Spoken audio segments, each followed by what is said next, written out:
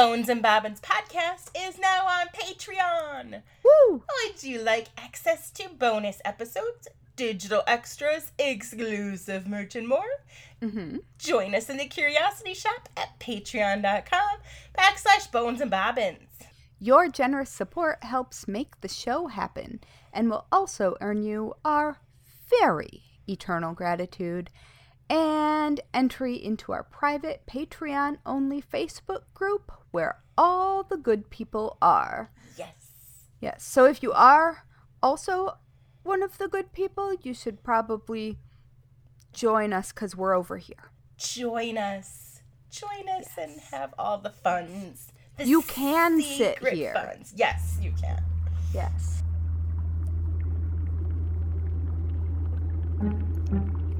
In a dusty old shop on a forgotten old street, you'll find two witches with books 3 boxes deep.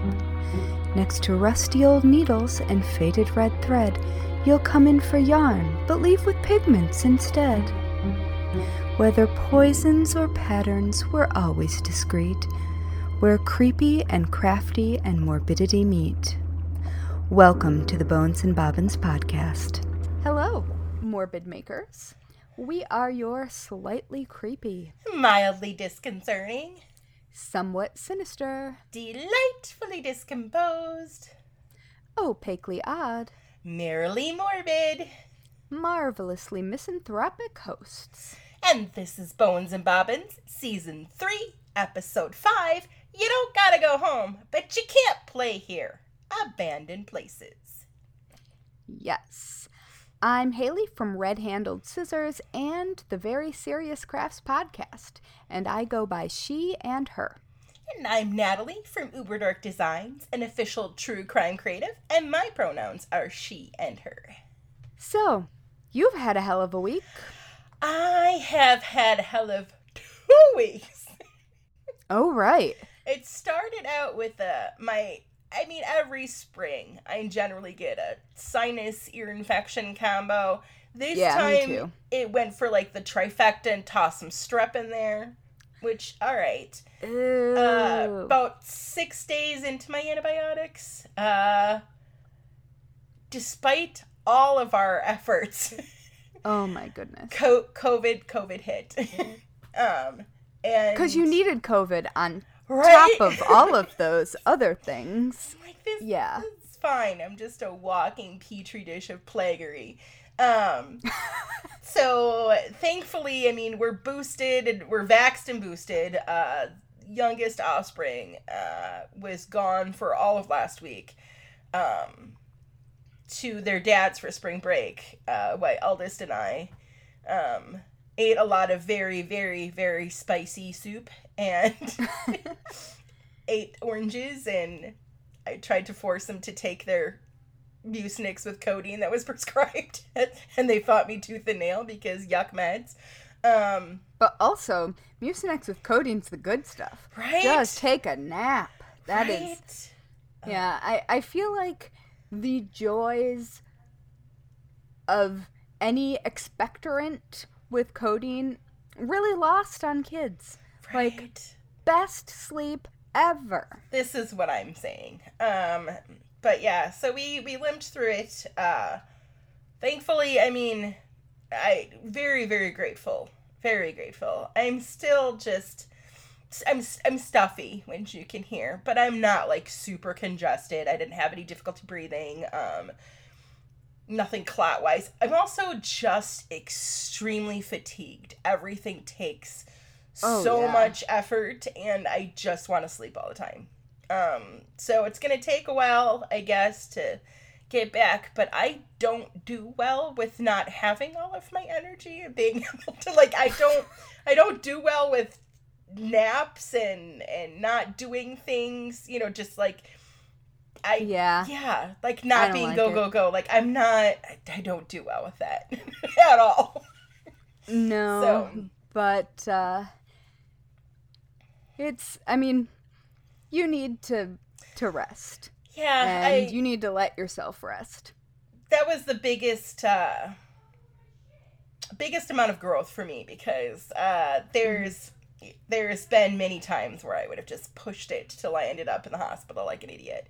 But this time I'm like, nope, this is COVID. And, you know, even if it's mild, you never know. And it hits everybody different. And there's the whole long-term things. And it's just like, plus, you know, my kids got it too. And I need to lead by example that it's okay for you to listen to your body and to rest. Because they love school and wanted to go to school. And I was like, you could do it via Zoom, but you can't, you know. And if you're too tired, then you don't show up. Like, you gotta sleep. And yeah, you've got to take care of yourself. Yeah, you got to get the rest. And with something like COVID, like, that's all you can do. Like, there's nothing you can really, you know, it's fluids and rest. That's all you can do. Yep. You just have to. It's a virus. You can't argue with it. Right.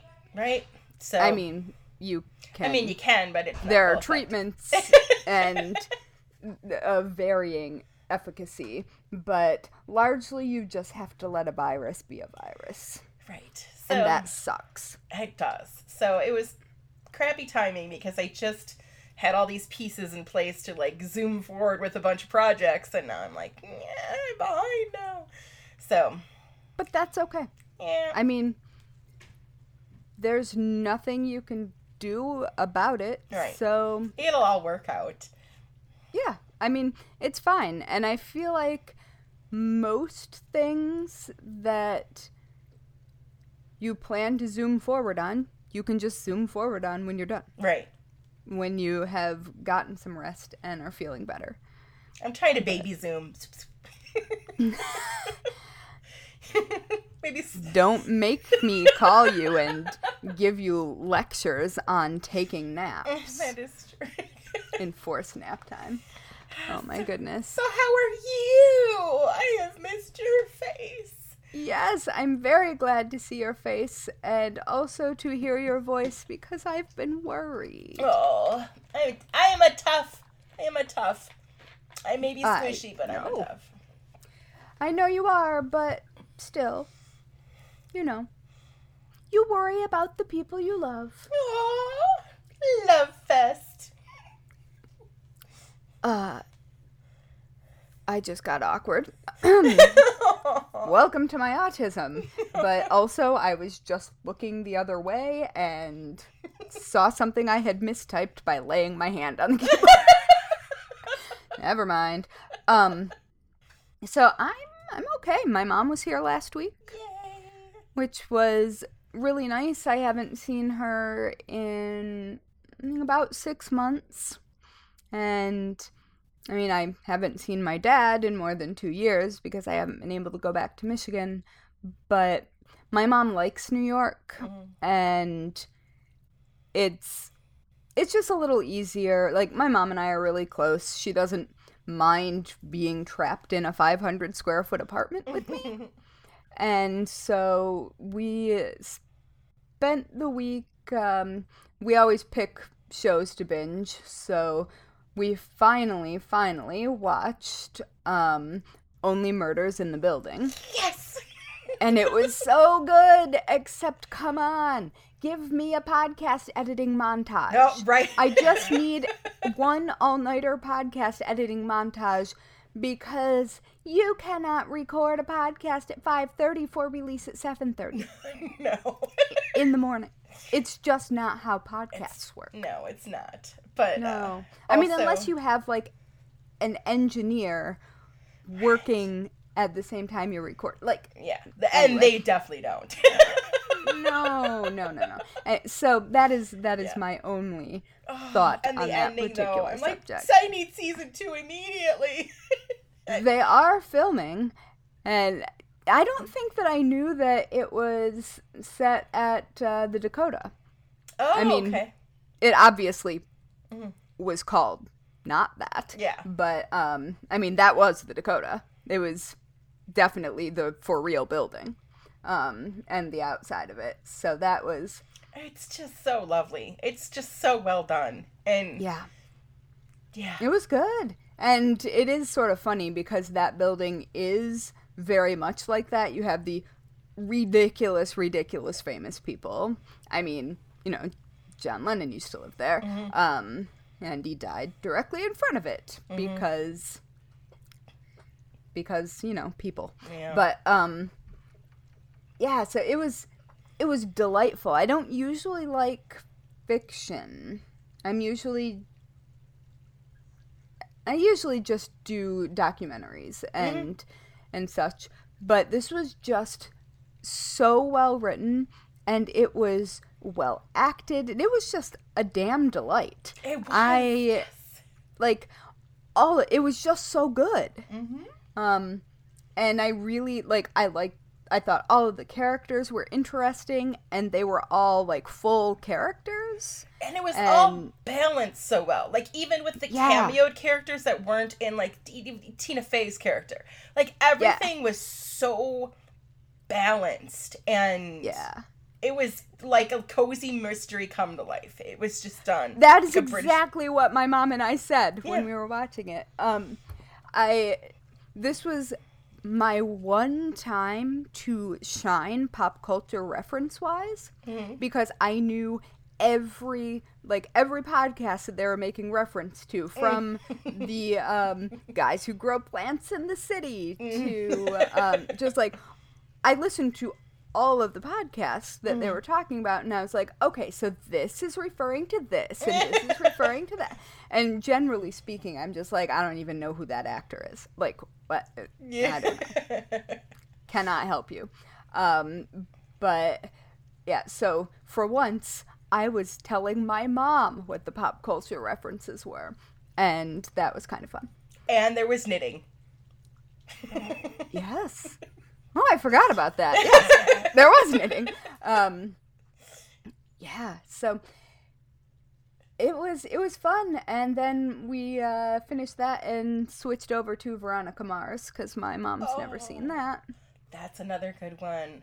Yeah, and good Lord, that show, the early 2000s were not great with appropriate ages for dating people. Yeah, no. Like, 17-year-old high school student, don't date the 20-year-old cop. Yeah, don't. No. Like, no, absolutely not. For multiple reasons. Yeah, I mean, unless you were already dating and they graduated, like, there are contexts in which that isn't weird. There's an age and a power dynamic in there that is just a wee bit cringy. I mean, to be fair, she was more powerful. Right, I mean, yeah. So we did that, and then today I decided that I was going to make one spell candle, and I tried to take a shortcut. Oh. Because I didn't want to make the mess that I was going to make.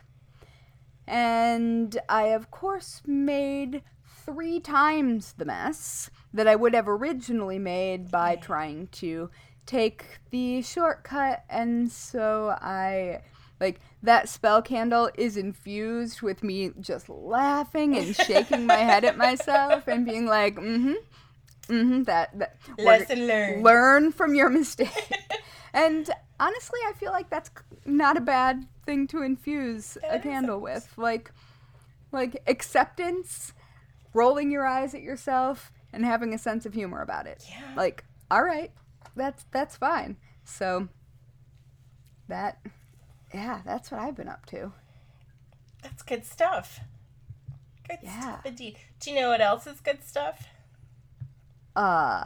Our Patreon members? Yep. And right now, we'd like to take a quick break to thank all of our fantastic Curiosity Shop members over on Patreon, and give a totally normal and not at all creepy, but maybe confusing welcome to our newest member that I think I owe a huge apology to, because she joined us at the end of January, and I don't think I shouted her out with proper love, and if I have, then she gets extra, and if not, I am so sorry. But that is Miss Fiona Searle, joins us from across the pond. Why, hello, Fiona Searle. Is Fiona in the Facebook group? I know that Fiona was sent. I know that Fiona was sent the link immediately. Like, I was on that. I don't know. Oh, I was just gonna say, we'll let her know that we have finally come to our senses. Hi, my brain is not. You know, it was this first quarter. It's been a doozy. It's been chaos. Yeah, I think we can blame me for anything that happened from the beginning of February to you getting COVID. See, this was end of January, so it's still solid in mine. Either way, we're so glad to have you, and we totally appreciate you. Yep, we're having a totally normal adult fluctuations in mental health, actually. That's what we're having. Yes. And also physical health. Right. So. Plus, war, plague, things like that. Yeah, my secret thing that I'm not talking about yet. Yes. So much stuff. It's not a book. Well, there might be that too, but it is not currently a book. Anyway. So, yay! Hello, thank you. Very glad to have all of our lovely patrons. You are the best. Yes. And we would totally go explore hidden old graveyards in the woods with you. Absolutely, and we'll bring a map, because clearly our brains can't be trusted. Yeah. And I just got a whole book of old maps of New England. Oh, fun.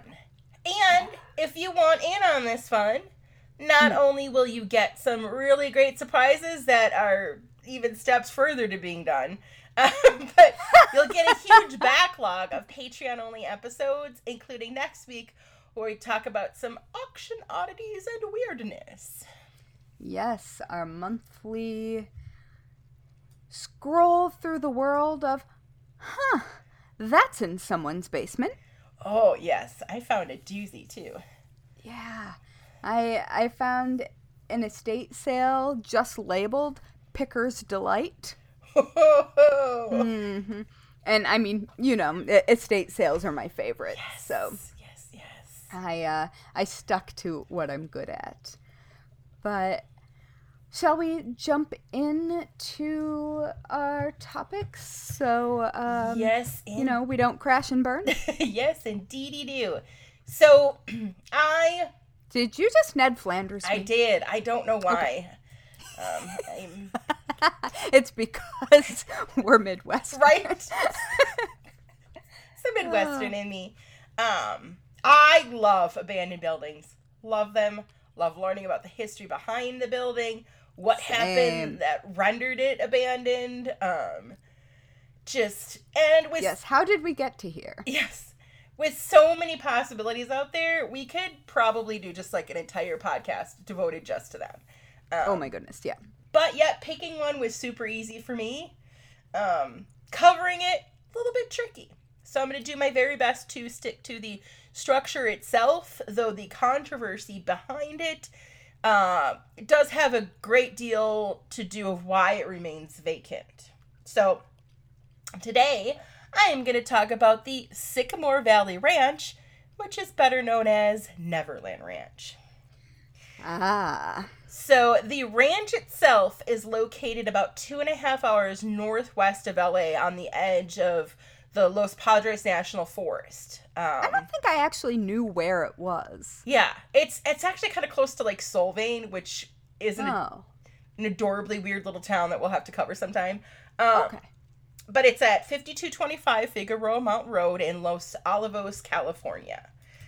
The ranch started, believe it or not, as part of a 48,000-acre plot called Laguna Rancho, which was part of a Mexican land grant dating back to the early 1800s when the area had actually been under control of the Mexican government. Okay. So you fast forward 150 years, and the land would then be in the hands of Robert Easton, who is part founder of Crocker Bank. He used this vast expanse of land mainly as a cattle ranch. There were some warehouses and like a small factory on it. Robert also referred to a smaller area on it, like a smaller parcel of it that was just under 2,600 acres as just under. Just under. As very small parcel. Zaca Ladera's Ranch. In 1977, then famous developer William Bone, who was known at the time for like the PGA West Resort in Palm Springs and a bunch of like fancy pants condo developments, acquired the Zaca Ladera's Ranch from Easton's estate. So that's just the little chunk there versus the giant one. So the entire Santa Ynez Valley at that time was starting to become a popular location for vineyards because the soil is like super rich and moist there, given like the proximity to like the water and stuff. It was the many live oak and sycamore trees and the ranch's proximity to the California coast that caught William's eye, and he renamed it Sycamore Valley Ranch with plans to construct a personal home for him and his family there. So he uprooted the family and they moved onto a small ranch on the property while William continued to research and develop his grandiose ideas for the future of this sprawling ranch. He turned over a 10-page wish list to lead architect Robert Elders, who William then spent more than 2 years with designing the final concept for the project. In the end, the final plan was to construct a 12,500 square foot Normandy-style home with several other structures and features, including elaborate gardens, a 4-acre lake with a waterfall, a stone bridge, a clubhouse with a tennis court, and more. So the main house would boast 6 bedrooms and 9 bathrooms, including this funky, like, 2-story master suite with 2 baths attached to it in a private loft. That's weird. It is really weird. It's in one of, like, the towery kind of things. Other rooms and amenities included a formal dining room, living room, kitchen, and breakfast room, staff quarters, a library, and a conference room. William also... Well, a conference room. Right? Because... Yeah. I mean, I guess a conference room is like the modern day equivalent of a ballroom? I guess. Oh, yeah. You'd know you're in big trouble if your dad called you the conference room. William also recruited artisans and skilled craft people from all over the U.S. to work on this personal project, and construction was finally completed in 1982, with William taking great pride in how it all turned out. He stated, "I achieved here all the things I wanted to do in my business, but could not." Now, at one point... Well, okay. At one point, given the construction of the clubhouse and the tennis court, he actually considered turning the property into a country club, but ultimately he decided against it, and then he listed it, which I would be kind of irritated if I was his family. Like, bring us out here, build this big old bougie place, and now we don't even get to live in it? As if. Mm-hmm. So, how did this... As if. Very California of you. Right? So, how did this become the infamous Neverland Ranch? I'm glad you asked. I should have. How did it, Natalie? How? So... this part was really interesting because I had no idea. This was all pretty new to me. So around this time, Michael Jackson was already fast becoming a pop icon. And he was staying with Paul McCartney and his wife Linda in London while the two were working on recording the song Say, Say, Say that he'd written for them. Oh, okay. So during the visit, they ended up talking financials, and Paul showed Michael a booklet of all the songs to which he owned the publishing rights to.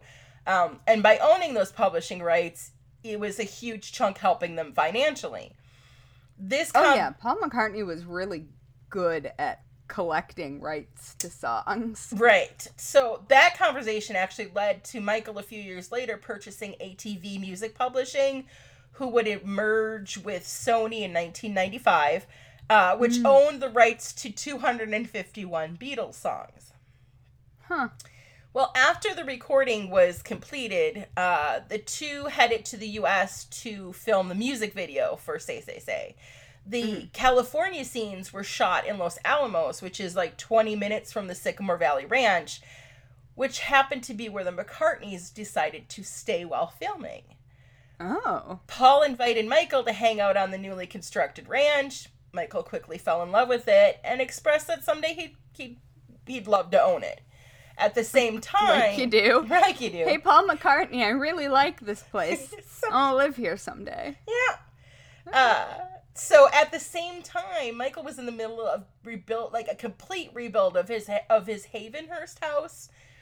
Now, this is a house that his father had purchased after they had briefly stayed in like hotels and then eventually rented a house in Beverly Hills after the Jackson family moved there from Gary, Indiana, when Michael was around 11. Oh, I always forget they were from Gary. Yeah.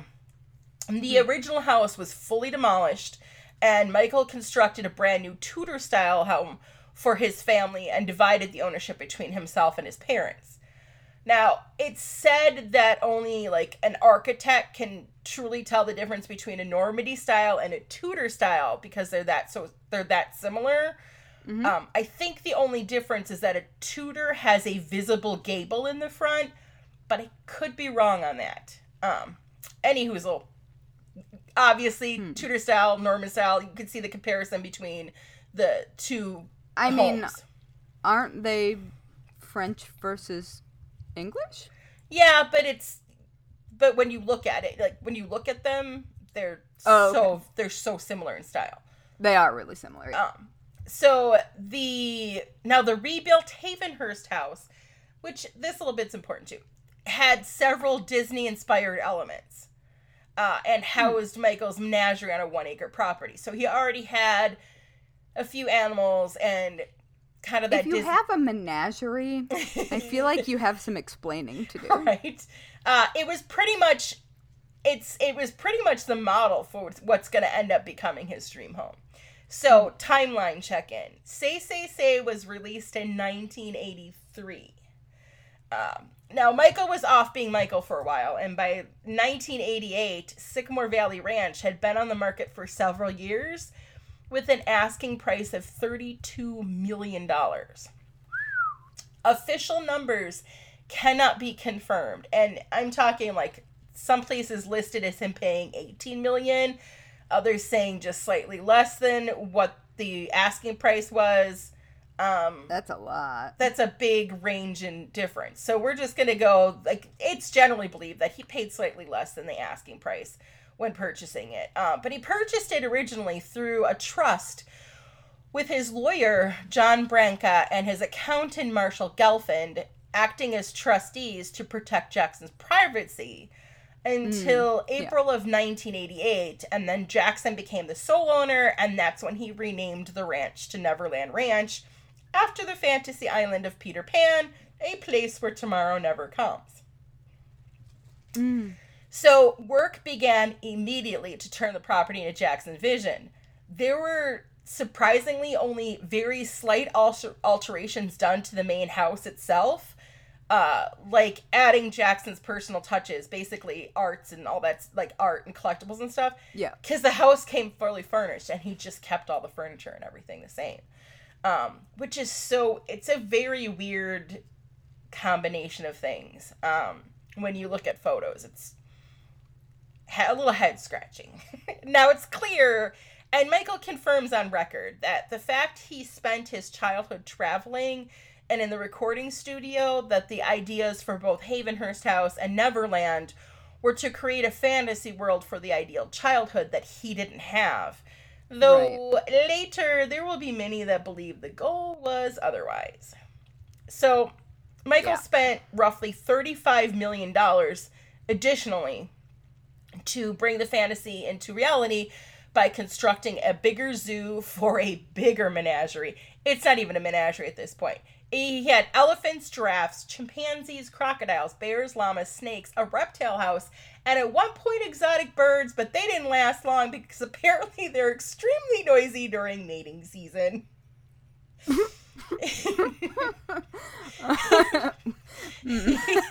Which, okay. I'm not sure that was the problem I was expecting. Right? He also added a 50-seat theater house and a small theme park with a series of carnival rides. Now, I would say it's a little bit bigger than small. The park took almost a decade to fully reach the level that many remember it as when Jackson had purchased, with Jackson purchasing 18 rides between 1990 and 1997. 18 rides is bigger than a small theme park, I think. One of those rides was the Octopus, which was a personal favorite of mine as a kid. And all of this... Oh, I'm nauseous just thinking about it. All of this was surrounded by a railroad that would carry you to various parts of the property that began and ended at the Catherine train station, which was named after his mother. The train station is actually the building that is most pictured for the ranch. Although, I didn't know that. I thought that was the frickin' house, but it isn't. That's the train station. The station itself is pretty much decorative. It has a couple of rooms in it. But the floral clock in front of it is iconic, and then it says Neverland in flowers in the front, and... Yeah. So, by 2000... Whoa, 2000? Is that right? I may be wrong on that. It's gotta be wrong. No, that's right, 2000. By 2000, Neverland Ranch reached its final form, so it finally was done. And at this point, it also boasted an arcade full of all kinds of video and arcade-style games. Michael's immense art collection was now fully displayed throughout. There was 3 guest houses set up in a traditional hotel style with numbered rooms. He literally had a small blockbuster video library filled with movies that guests could check out to view. The amusement park was now complete with not only the rides, but also a super slide, a bumper car house, a carousel, and an iconic Ferris wheel. The ranch now featured 22 main structures and an annual cost of between $5 and $6 million to operate, not including the payroll for the 120 full-time staff. Good Lord. But Natalie, I thought this was about abandoned stuff, not lifestyles of the rich and famous. I know. I've got you, because this is where shit starts to nosedive. So Neverland was a huge attraction for Michael's friends who would visit and stay, and there was groups of underserved children that got to visit and experience the animals in the rides. Michael also hosted a lot of children privately as well. And this would end up leading to criminal charges being filed against him for multiple counts of child molestation after a documentary had been released showing Jackson holding hands with a minor and discussing sleeping with the boy at Neverland Ranch. Oh, boy. It was like an interview done with him, and I've watched it at different points in my life, and I think I feel differently about it now than I did then, but it creeps me out, for lack of a better way of phrasing it. So it became a central part of the investigation, and on the morning of November 20th, 2003, the Santa Barbara Sheriff's Department showed up with a search warrant after a preliminary investigation was done by the LA Department of Child and Family Services. He was in Vegas shooting a video at the time. 70 officers entered and sieged boxes and boxes of items, including 16 computer hard drives. Yep. Now, Jackson was acquitted of all charges on June 15th, 2005. However, he stated that he would never live at the property again and could no longer consider the ranch a home due to the invasion of the police officers violating the property. And he did not return to Neverland ever again. Him and his family... That's interesting. Yeah, him and his family moved to Bahrain. I don't think I knew that either. Yeah. So I remember the moment that I became interested in Neverland Ranch, really.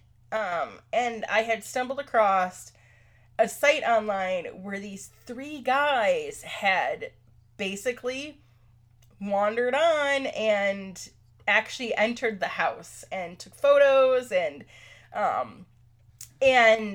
I tried so hard to find the website that had originally, I mean, this is back in like 2007, and they had gone back a couple more times. Their site with the photos and their story of it is down.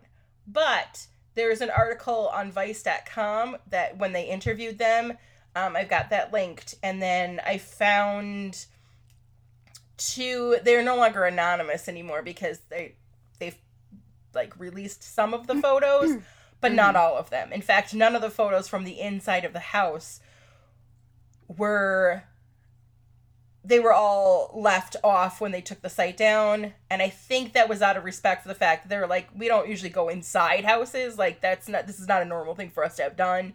And I think that when, spoiler alert, Michael Jackson passed away, I think that they felt some kind of way about that. But I remember distinctly that there was like piles of change on the coffee tables.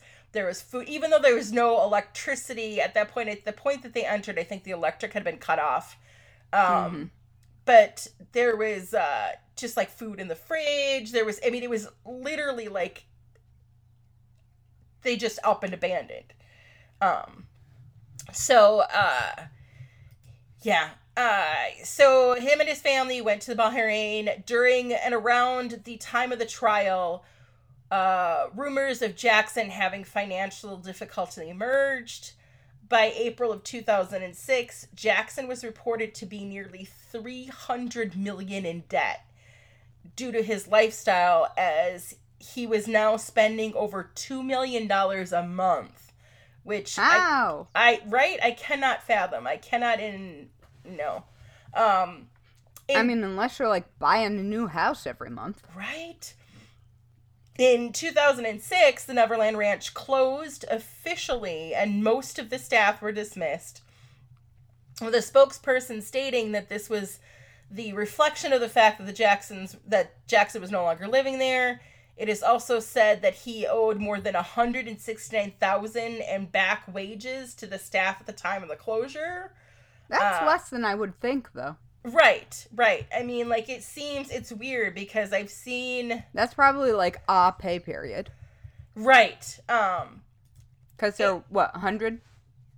Like full-time staff? Yeah, 120, I think. And it's interesting because when I was going through all of this, there is a couple of people that work for him that have come forward in the allegation areas.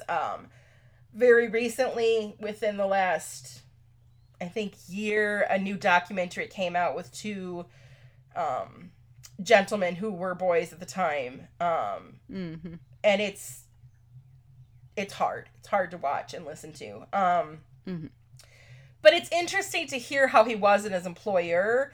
I actually, when I was poking around researching, I ended up finding up on eBay a handwritten note from him to one of this, like, assistant, like, a staff people. It was the cleaning lady in, like, 1985, where he's scolding her for not putting something away properly.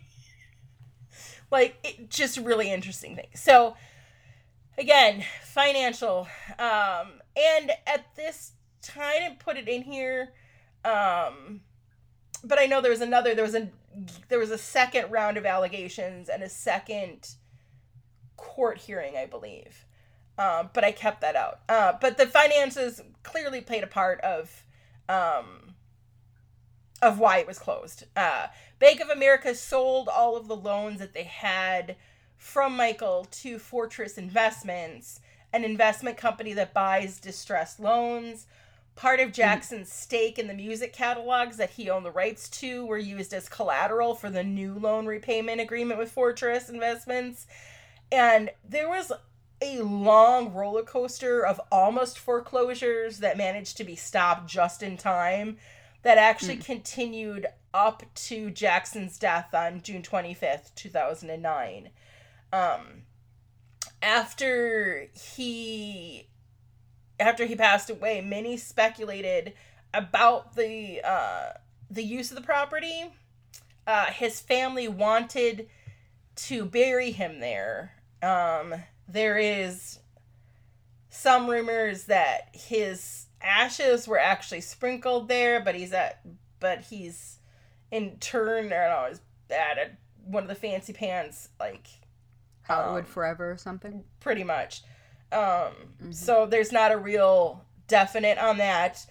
At one point in 2013, Lady Gaga announced that she was willing to help Michael's children financially to be able to keep the property. That's weird and random. Right? And there is, everybody wants to turn it into a Graceland. No. Right. It's not, well, I guess Elvis was also kind of a problematic guy. So. Right. Not quite as problematic, but problematic. And there was... at least he was problematic with adults, not kids. Right. So, in May of 2015, the ranch was officially returned to its original name of Sycamore Valley Ranch. In May of 2016, it was put up for sale by Sotheby's for $100 million. $100 million. Time magazine stated that the owners were seeking a buyer who did not want to turn it into the Michael Jackson version of Graceland. By February of 2017, the asking price fell to $67 million. By February of 2019, it was reduced again to $31 million. Now, at this point... Wait, what year did it go up for sale? Because he died in 2009, right? Right. It's weird. It's been up and down so many times, but I think that it was 2016 is when Sotheby's officially put it up. That was the year I was looking for. I was trying to figure out, since 2009 was a not ideal economic time. Right. I was wondering if, yeah. So, but it wasn't during that, so never mind. So, at this point, obviously all the animals were rehomed. All of the park equipment was sold off. You can see photos of it. We'll have this was, previously housed at Neverland Ranch. There's in Santa Barbara this summer, they're doing a thing where they've got a reunion of a bunch of the rides together for an event. But it had been, a lot of it had been stripped down to that point. Now, in December of 2020, billionaire Ron Burkle, who was former family friend of Jackson, purchased the property for $22 million, which is a little bit heartbreaking considering that just stripped bare, just the minimum of it before he built it up. It was, over $35 million, and that stuff's supposed to appreciate, not depreciate. Right. While there's been reported activity on the property, it's unknown what the true fate of it is going to be. Yeah. Like aliens? Activity like ghosts? Or activity like people? Well, a little bit of both. The activity I'm speaking of is, repaving of roads. Everything's super secret. Somebody swears they saw, some rides returning. It's real hush-hush. But there are several stories. I think they saw flying saucers landing. It's possible. There's several stories of, and there's even a couple, cheesy YouTube videos that show the alleged ghost of Michael Jackson sneaks knocking around the property, because there was a time period in there after he passed away and it was kind of de-Neverlandified, where it looked like people were using it for, retreats, for business retreats. The theater part of it was used for some stuff. And when it was up for sale, you could look at it, and you could look at it online and tour it and stuff.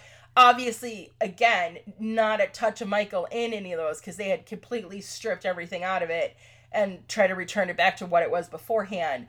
But so there's people claiming they saw and felt things while touring it. But for the most part, I mean, that is that's a long time for the property to have remained abandoned. Because while he passed away in 2009, it was essentially abandoned way back in 2006-ish. And that was, so the guys that I mentioned before that they took several trips. And it was between December of 2007 and March of 2008. So the property was closed. Everything inside at that time still remained intact as it was when Jackson left. Nothing was touched, I think, in removal of it from there until after Michael actually passed away. And the inside of the main house is fascinating to me for like so many reasons after looking at just hundreds of photos. There was this just odd but yet normal but weird tackiness about the house, like, because it was There's a lot of that with over the top sort of celebrity mansions when people aren't connected to reality.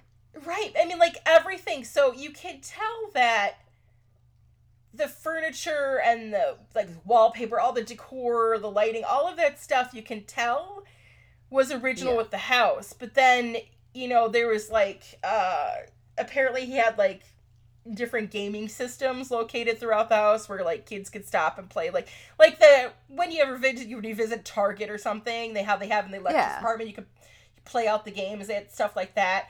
Or they'd be just like all this art. I swear that man kept anything that was like fan drawn or created for him.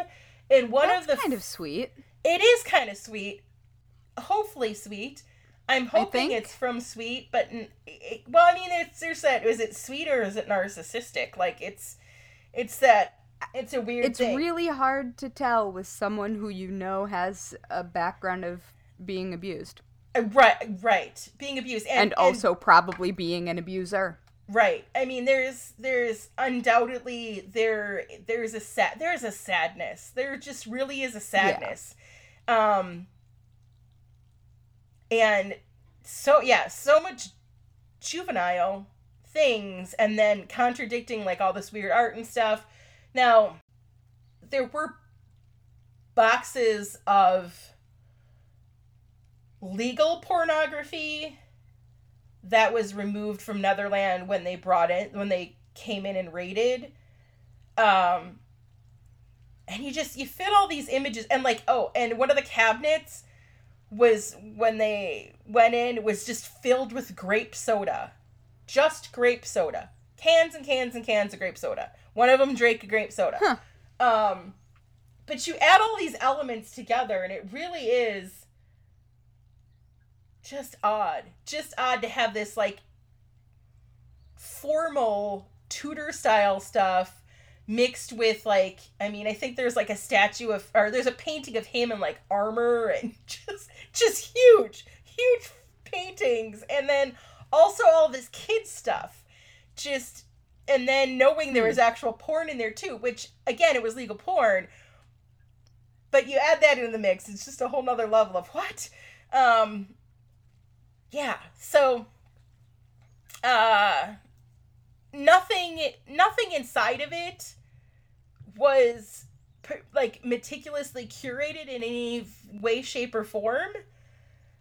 Yeah, I'm looking at the photos from the link that you posted now, and I'm so confused. Right. So that in a nutshell is pretty much the story of Neverland Ranch. From an abandoned and how the building came about standpoint. And we could go deeper into many other things. But I am a little bit sad that it... not the thing that we are currently doing. Right. But when you look at... the arcade's awesome. Arcade is amazing. The Blockbuster video, there's a video that I've attached to, or I put the link in for, that is a pretty thorough tour of inside when it was still when Michael still inhabited it. And then I can't even begin to imagine where all of that stuff has gone. I know that, sadly, another It's gotta thing be that... in a storage facility somewhere. Well, and I'm sure some of it went up for auction. I'm sure that the family has retained some. It's sad because his iconic white sequin glove originally sold for $300,000, and that was when he was still alive. It just went up for auction again last month and only went for $123,000. Really? So, yeah. So Wow. it's weird. It's almost like everything connected to Michael has, depreciated. And it's weird. It's that if you look at the artist versus what he's done, and it's such a weird thing. And I think probably about the weirdest, intersection of things when it comes to Michael, because you can tell through the various change of appearance and such that there's issues there to begin with. He did not have a good childhood. I mean, that was very public record. And he was thrust forth in a position at a young age to provide for his family and to be the rock star and the pop star, and there is no doubt in my mind that at some point there was nothing but innocence in the goal of Neverland. That it wasn't a giant nefarious plot to begin with. That is my impression too. I do think that he is a predator. Yeah. But I do not think that the idea and the reasoning behind creating this, I think that was for him, his inner child. Right. I don't think that it was predatory to begin with. Yes. Exactly. Yeah, I agree. It's everything about him and everything he touched is just so sad and complicated and painful, and so many people were hurt. Yes. And he was also hurt. Right. And yeah. Just fuck his dad.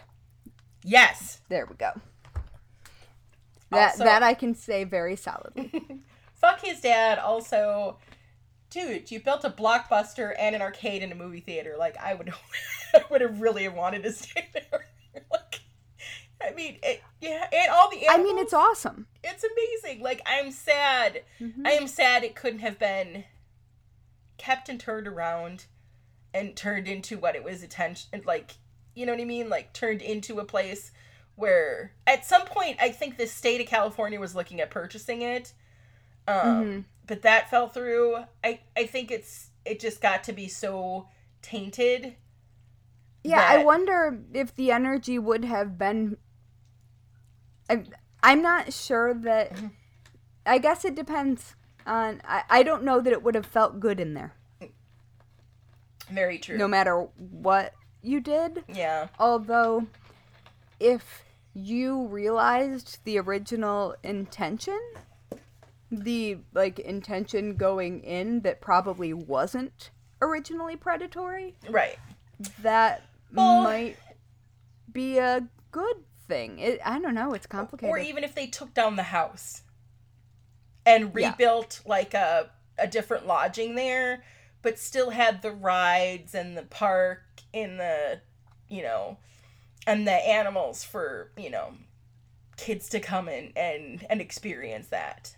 and the theater and the, that makes sense. I think that would probably be different because it's an entertainment complex. It is. And everything. You could replace it with a hotel. Right. Everything that is tarnished is attached to the house. So I think if you got rid of that and put different, a hotel or whatever there and kept everything else intact, it could be turned around and put to good use. And who knows, maybe that's what this guy's going to do. Because, I mean, he invests. He's an investor. He's looking to make money, and he's not going to make money off that unless he does something with it. And no one's just going to come visit it just because it was once Neverland Ranch and doesn't resemble it in any way, shape, or form anymore, No, I mean, I'd go visit and look for the creepy factor. Right. There was a story where, because people would try to put drones in there, fly drones in to take photos, and somebody flew their drone in and managed to, because they did have security guards there, not many, for a vast amount of land, and the guys never took any photos of the animals in the zoo part because it was so far on the other side of the property, and it's not like they could hop on the train. I was gonna ask if the animals were taken care of, but they were taken care of up until they were sold off to or transferred to someplace. But one of the security guards shot a drone down with a taser gun. That's fun. Right? That's an interesting little tidbit. I can't imagine being I mean, it just sounds like... Can you imagine... excuse me, the amount of practice that you would have to have with a taser to be able to shoot a drone out of the air with it? Well, and I'm sure the person with the drone probably was not expecting... You know what I mean? I mean, you'd almost just have to be like, okay, fair enough. You win this round. Yep. So that is the Neverland Ranch, who, again, it's bought, but it still remains abandoned. Well, all right. I don't know why I'm staring off into the distance. It was a little rough. A little heavy. Yeah, well, it is a little heavy. Okay, well, I'm gonna tell you a story about another abandoned place. Well, actually, two of them. One from my actual childhood, and then the one that is the version of the one from my childhood. So I'm going to tell you about some notorious 1980s water parks. Ooh. Yeah. So the one that I grew up going to is called Slideaway. Or was called Slide hyphen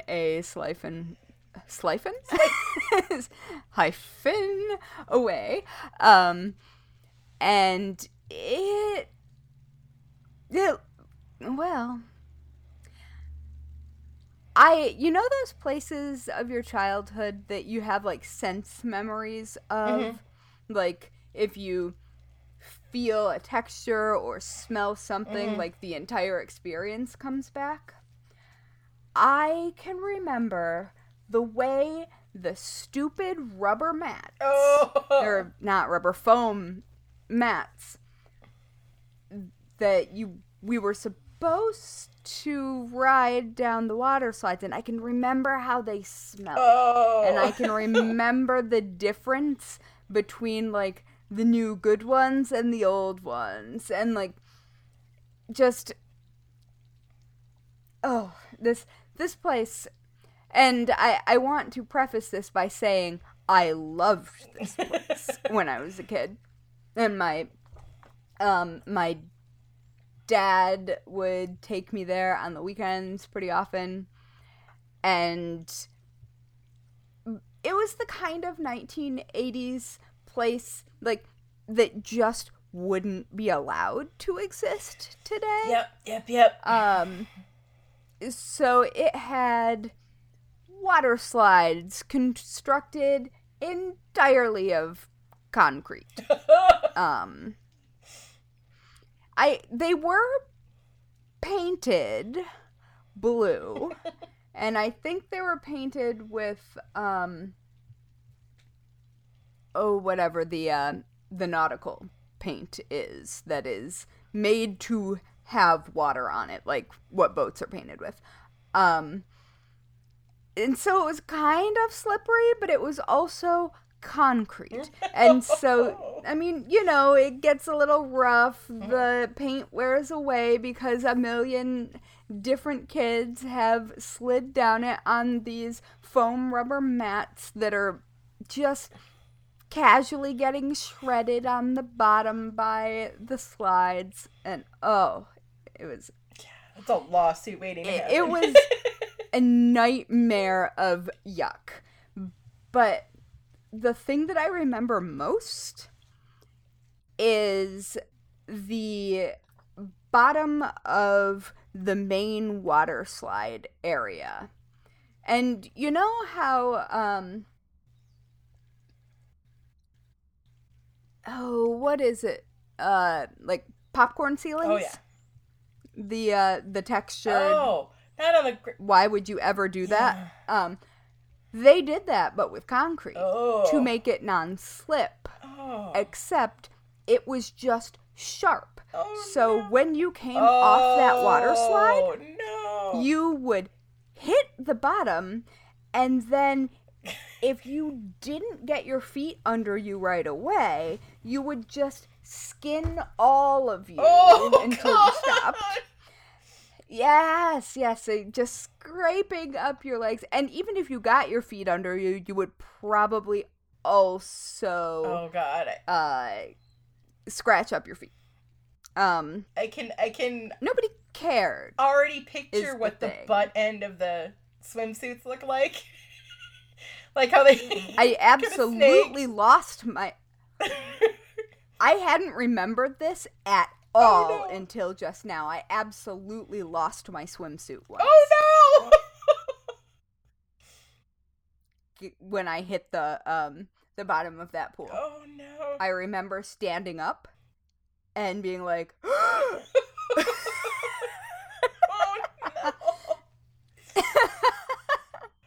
Oh my goodness. And I also, because nobody was actually paying attention to anybody in the 80s, so it was also one of those places where they didn't really stagger the people coming down, so you could get pile-ups at the end.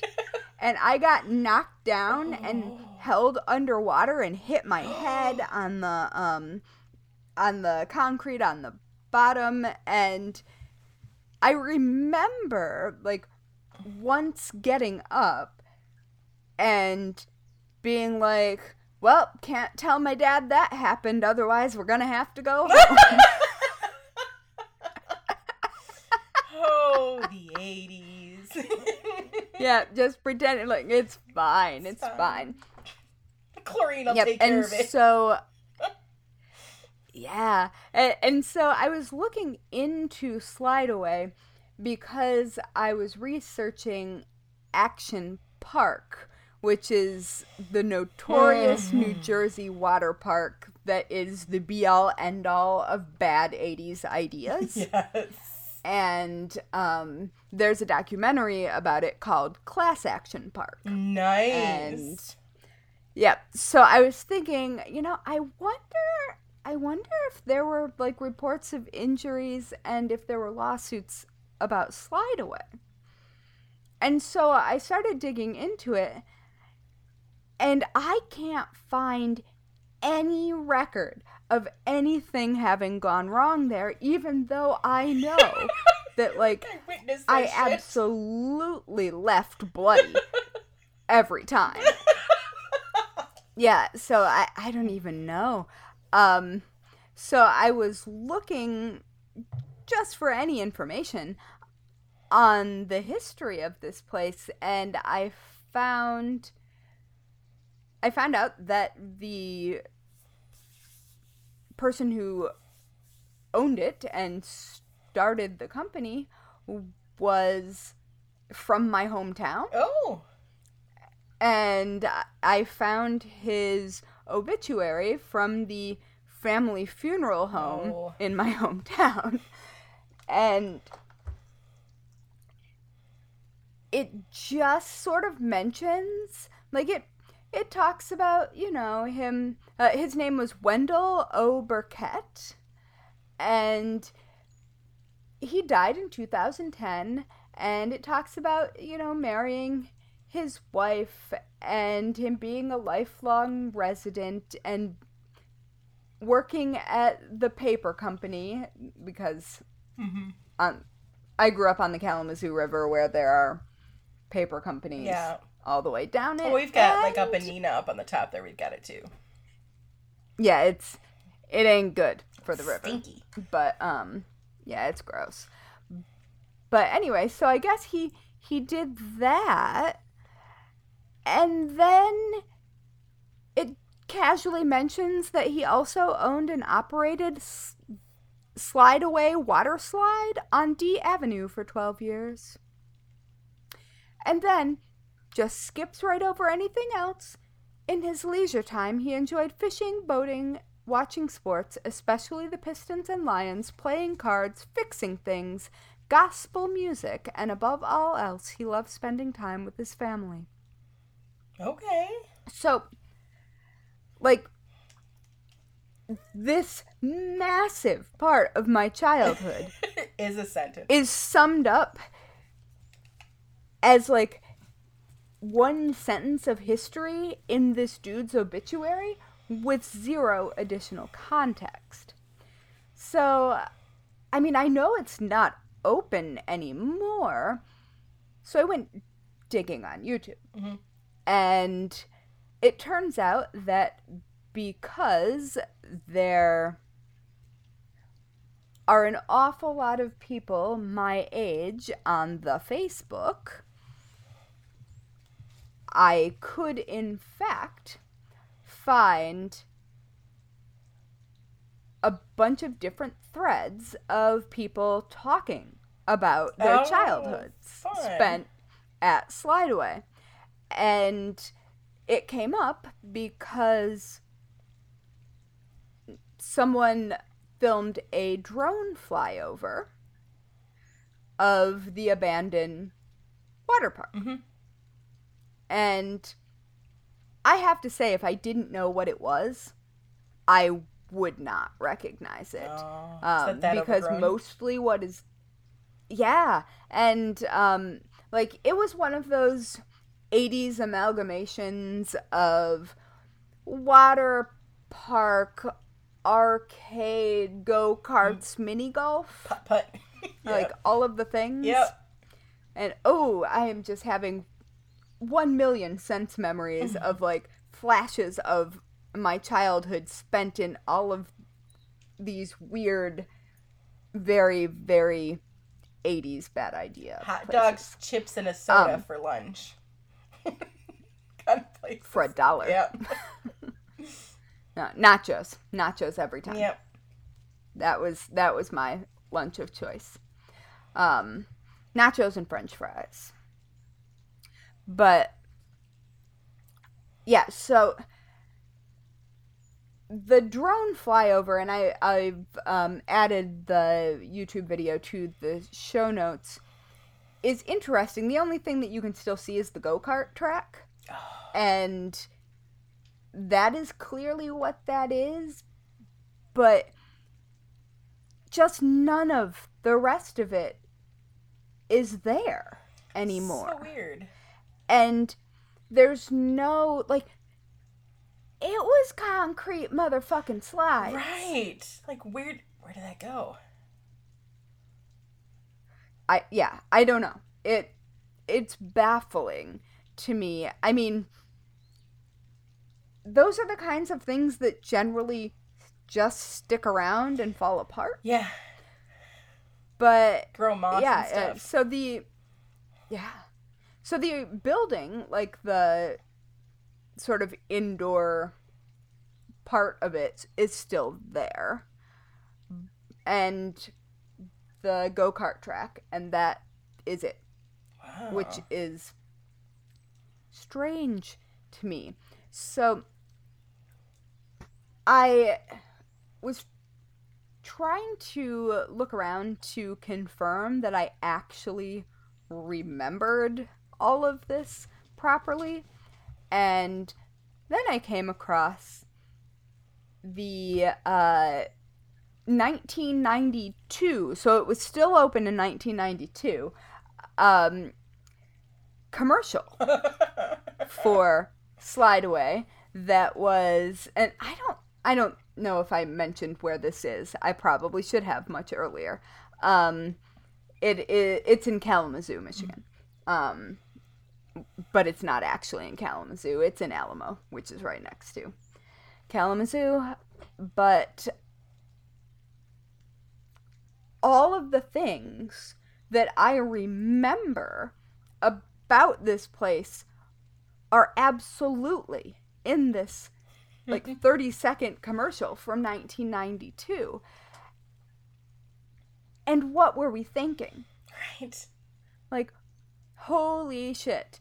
And so when I was looking through like the Facebook comments from all of these people, it's a bunch of names that I recognize, all talking about their misadventures.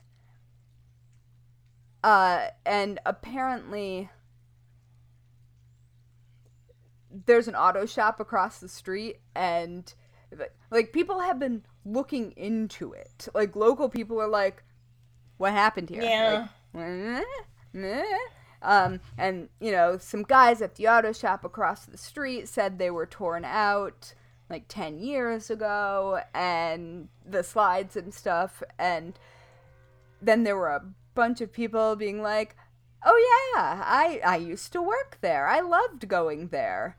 My father-in-law was the owner. And then a bunch of people were like, so what happened? And they didn't respond. No! And if you're gonna, so it's just like this. If you're gonna ante that up, you need to follow back up.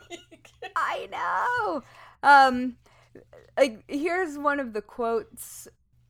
An uncle was also mentioned, and just nobody. I'm surprised nobody's bought that land. Well, I think it's now part of the Parks Department, because okay. that's how I sort of figured out when it stopped existing.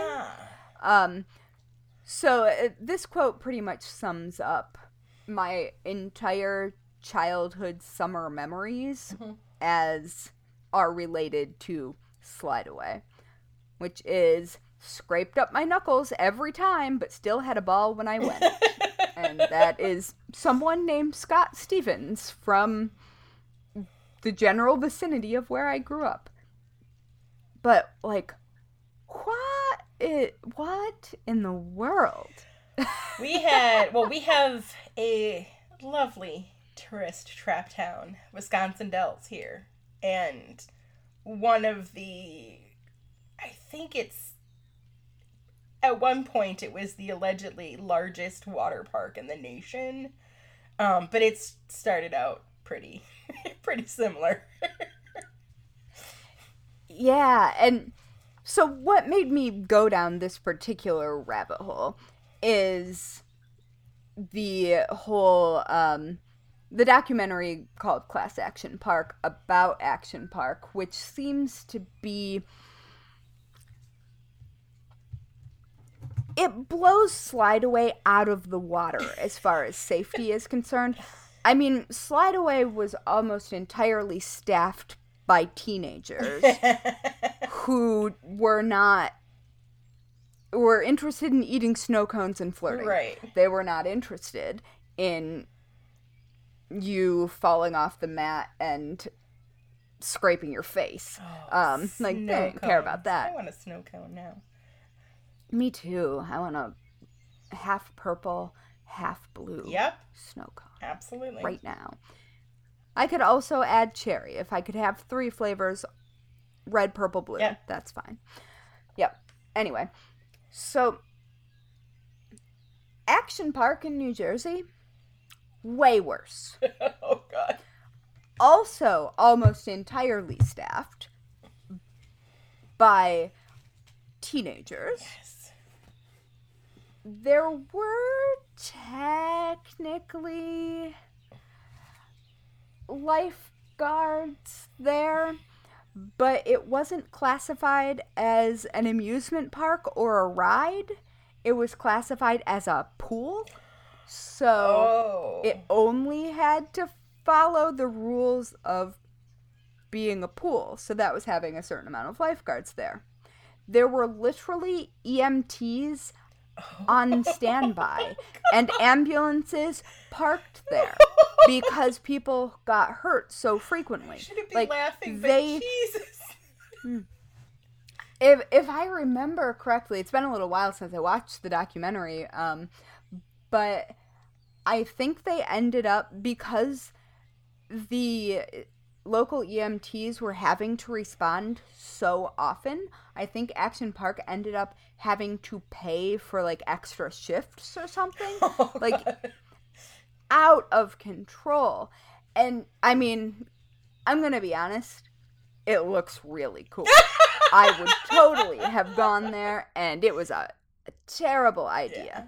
So, and also there exists both the documentary Class Action Park and plenty of commercials on YouTube. Oh, I am of for the sure place. watching that documentary.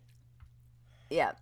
So the difference between my hometown bad idea and this bad idea is that Action Park has a body count. Oh, shit.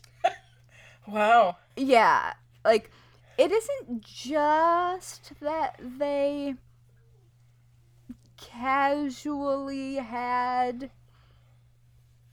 EMTs chilling, just waiting for something bad to happen. They had fatalities. Oof. They have 6 people are known to have died directly or indirectly from rides at Action Park. Oof. That's a lot. Yep. It is. It's plenty. It's definitely plenty.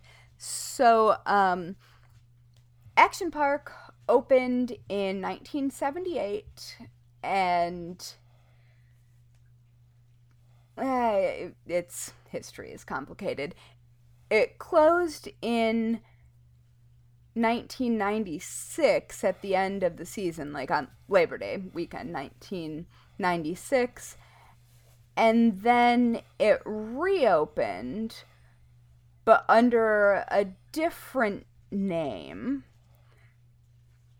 from 1998 to 2013. Oh, shit. And then it decided that, I don't know, it is not open currently. I believe that it closed for good after changing its name back to Action Park and then maybe also to something else again. Like, it bounced back and forth because, you know, the notoriety of the name brought people. So when they tried to rebrand, they realized that people were coming because Action Park was ridiculous.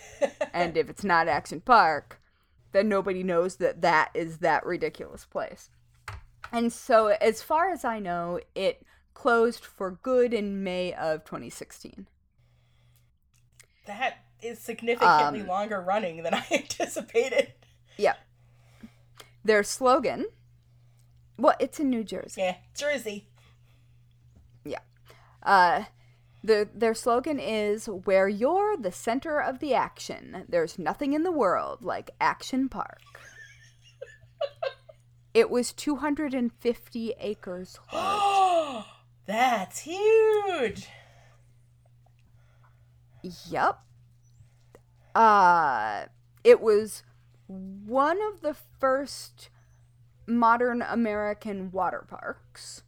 So it predated the one that I grew up with by probably not quite a decade, but it, well, I guess, I don't know, 5 or 6 years. But it definitely was a pioneer in its field. Let's just put it there. The Wikipedia page describes it like this. Action Park featured 3 separate attraction areas: the Alpine Center, Motor World, and Water World. The latter was one of the first modern American water parks. Many of its attractions were unique, attracting thrill seekers from across the New York metropolitan area. Action Park's popularity went hand in hand with a reputation for poorly designed rides, undertrained and underaged staff, intoxicated guests and staff, and consequently poor safety record. At least 6 people are known to have died as a result of mishaps on rides at the park, and it was given nicknames such as Traction Park, or Accident Park, or Class Action Park, or Friction Park. Friction Park resonates with me. Ouch. So, for reasons that are kind of unclear, New Jersey just seemed to look in the other direction. Like, they knew it was happening, but state regulators were just like, nah. Even though the park itself had a history of violations, and there was, some sketchy financial dealings because it wasn't quite solvent most of the time. There were illegal schemes, indictments of executives. The founder, Gene Mulville, pled guilty to some charges. There were personal injury lawsuits, just New Jersey things. Just Jersey things. Jersey stuff. Yep. Yes. And I will say that it is my duty as someone who lives in Brooklyn who can see New Jersey from, well, the promenade at the end of my street, to make fun of New Jersey. It's a requirement. I signed a contract. It's part of your lease. Yeah. Like, it just is. So, I'm sorry, people from New Jersey, but I'm not that You're sorry. Contractually obligated. Yes. So, there were a lot of questionable life choices made. A lot of them. But the thing is, you know how when you think about action parks and theme parks and, like, any sort of amusement park, broadly, you imagine that there is somebody smarter than you who has designed the thing that looks dangerous, but they've thought it through. Yeah. Like, it's probably not going to hurt you because they figured out how much force an object moving at a certain speed going around a curve was going to put on metal structures. That's what you would think. Things like that. Yeah, that was not the case here. They basically just made things up and built them. That's not wise. That's not how that should work. no. Yeah, no. So Action Park was most popular and most successful in the mid 1980s, and at that time, most of the rides there that were just kind of made up were still operating. In 1982, 2 guests died at the park within a week of each other. Jeez. Whoops. And that led to the permanent closure of 1 ride. And it only took 2 deaths. That didn't really deter anyone. And then 2 more people died the summer of 1984. And then some lawsuits started. The state investigated. It was found out that there was some... Ooh, Biggie Bear. There was some light insurance fraud happening because nobody would insure the park, so they made up an insurance company. Oh, shit. Yeah, it's a whole thing. Wow. But it didn't really matter because people still wanted to go. And so there were about 1 million visitors per year. Damn. That went to the park. And according to the numbers on Wikipedia, as many as 12,000 people came through on some of the busiest weekends of the season. So, like, that allowed the heads of the park to be like, yeah, but the injury and death rate, they're statistically insignificant, given the sheer number of people going through. Biggie, stop it.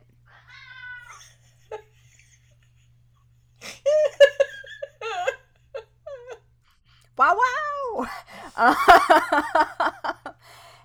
Yep, so... now I've been distracted by it. I mean, I guess they can cut their losses then. I mean, they're just like, well, if we have to pay out this, it's nothing compared to what we're pulling in. Yeah. But if you ask the directory of the emergency room that was at the closest hospital to Action Park, they reported that they treated from 5 to 10 victims of...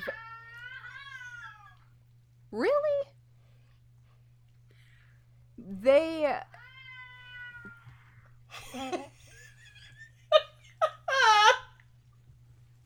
Biggie be talking back tonight.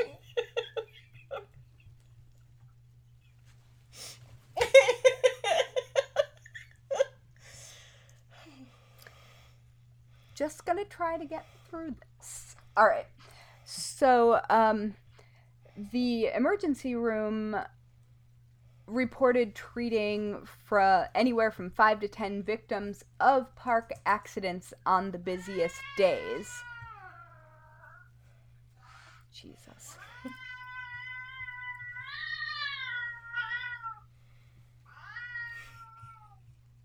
If anyone is new to the podcast,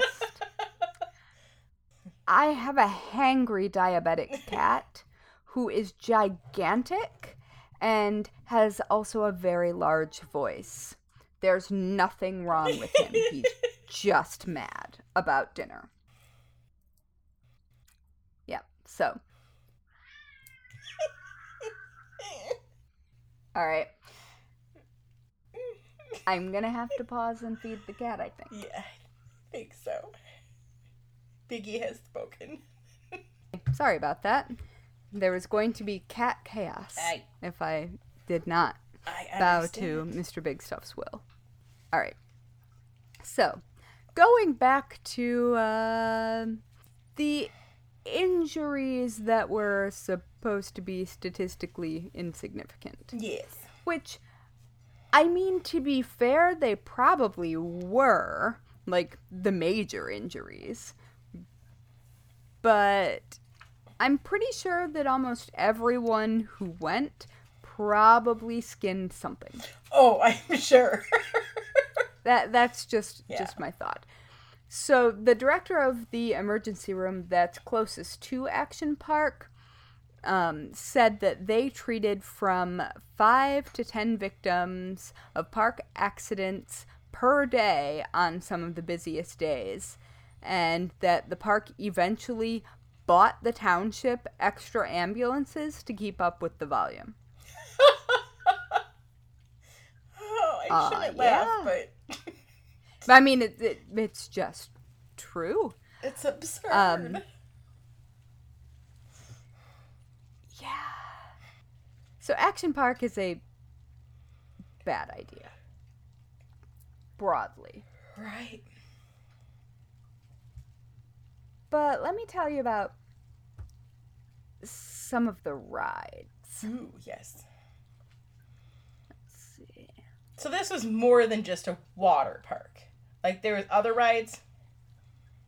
Yes, but the part of it that is most notorious is the water-related things. Okay. As far as I understand. Like, that is the most of what I have read about and heard information about. So, this is a very bad idea, this ride. I know I've said that a lot of times, but it just... It bears repeating. Really, really is. There's a ride called the Cannonball Loop. Oh. Yeah. And it was built in 1983. And it was an enclosed water slide, which is not very weird. Like, if you were a kid in the 80s and 90s, you have absolutely gone through water slide tubes. Oh, yeah. Like, it just, they were everywhere. I don't know if they're still everywhere, but they definitely existed widely then. We have a resort in the Dells here that they have a swimming area in the resort. They have a water slide that's a tube like that goes out of the building and then back into the building. That always just seems cold. Yes. But yeah, there's a place in Michigan called Great Wolf Lodge that also yeah, we had a Great Wolf here for a while, I think. Yeah, I don't think the one in Michigan's open anymore either.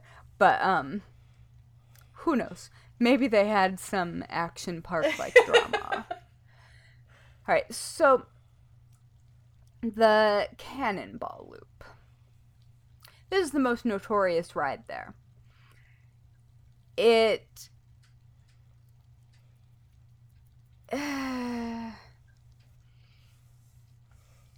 Okay, so somebody thought it was a good idea to build a complete vertical loop at the end of this slide. So like a roller coaster loop, like all the way around, like upside down. Oh, no. Mm-hmm. Upside down with water? That's not good. That in lungs. No. All right. No. Yep. So it was basically an extremely steep water slide with a roller coaster loop at the end. Jeez. And you got to it by climbing, like those wooden deck stairs. Oh, yeah. Yeah, there were a couple stories of that you had to climb with... Well, actually, I don't think that you went down with a mat on that. I think it was just your body. So, the resulting ride of this very, very steep slide with the loop at the end was called the Cannonball Loop. And employees at the time have reported that they were offered $100 which is, or last year it was equivalent to 241. I don't know what it is in 2021, but just to test it. What? They were giving $100 bills to their teenage staff. Go see if this works. To see if this water slide worked. They're like, that's a new Swatch watch. Hell yeah. Mm-hmm. And someone named Fergus, who has described himself as, quote, one of the idiots who took the offer, said $100 did not buy enough booze to drown out that memory. Yeah. So the slide was only open for a month in 1985 before it was closed at the order of the state's Advisory Board on Carnival Amusement Ride Safety. So I guess they noticed that there were rides, which was a really unusual thing for them to do at the time. And a local newspaper at that time reported that there were too many bloody noses and back injuries from riders, and that some of the earliest riders came back with lacerations on their bodies. I just saw a picture of and it. then, Holy shit. Yeah, when the ride was closed, so they could figure out how people were getting lacerations, they found teeth that had fallen out when people had hit their faces. Oh, God. On the ride. Mm-hmm. Oh, they were lodged in the interior walls. I am looking at this thing, and there's no way there's no. Oh, my God. Yeah, it's terrifying. It's a bad idea. Yeah. Like, when I say it's a bad idea, it really, really is a bad idea. So, bloody noses, back injuries, teeth embedded in the walls. Oh my God, that's like a horror movie. Yep. A former Navy physician found that riders were experiencing as much as 9 Gs when they went through the loop. That sounds like a lot. It's significant. I don't know my G's all that well, but that sounds like a lot of G's. Yeah. And there were, at the time, rumors that circulated pretty widely that some of the test dummies that they had made and sent down before they had actual people test it came back decapitated. And they're like, well, just try another one. Like, oh my God. Oh. Yeah, it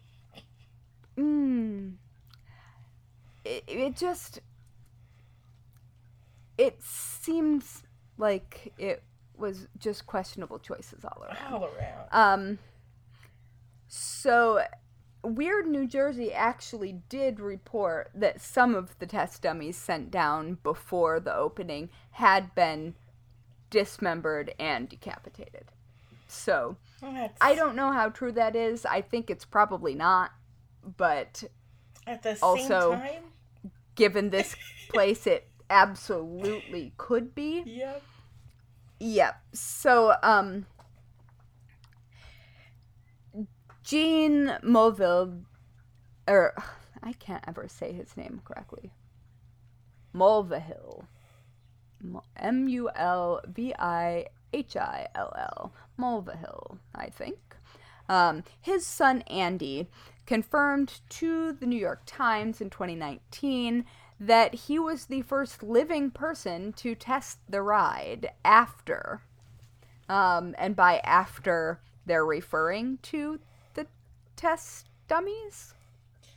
My goodness. So he may or may not be confirming that they existed. I mean, it seems to imply that they did. But yeah, he did so wearing his full set of ice hockey protective equipment. Yep.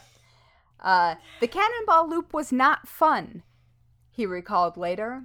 Quote, "It was more like a ride you ride to survive than to have fun." Yeah.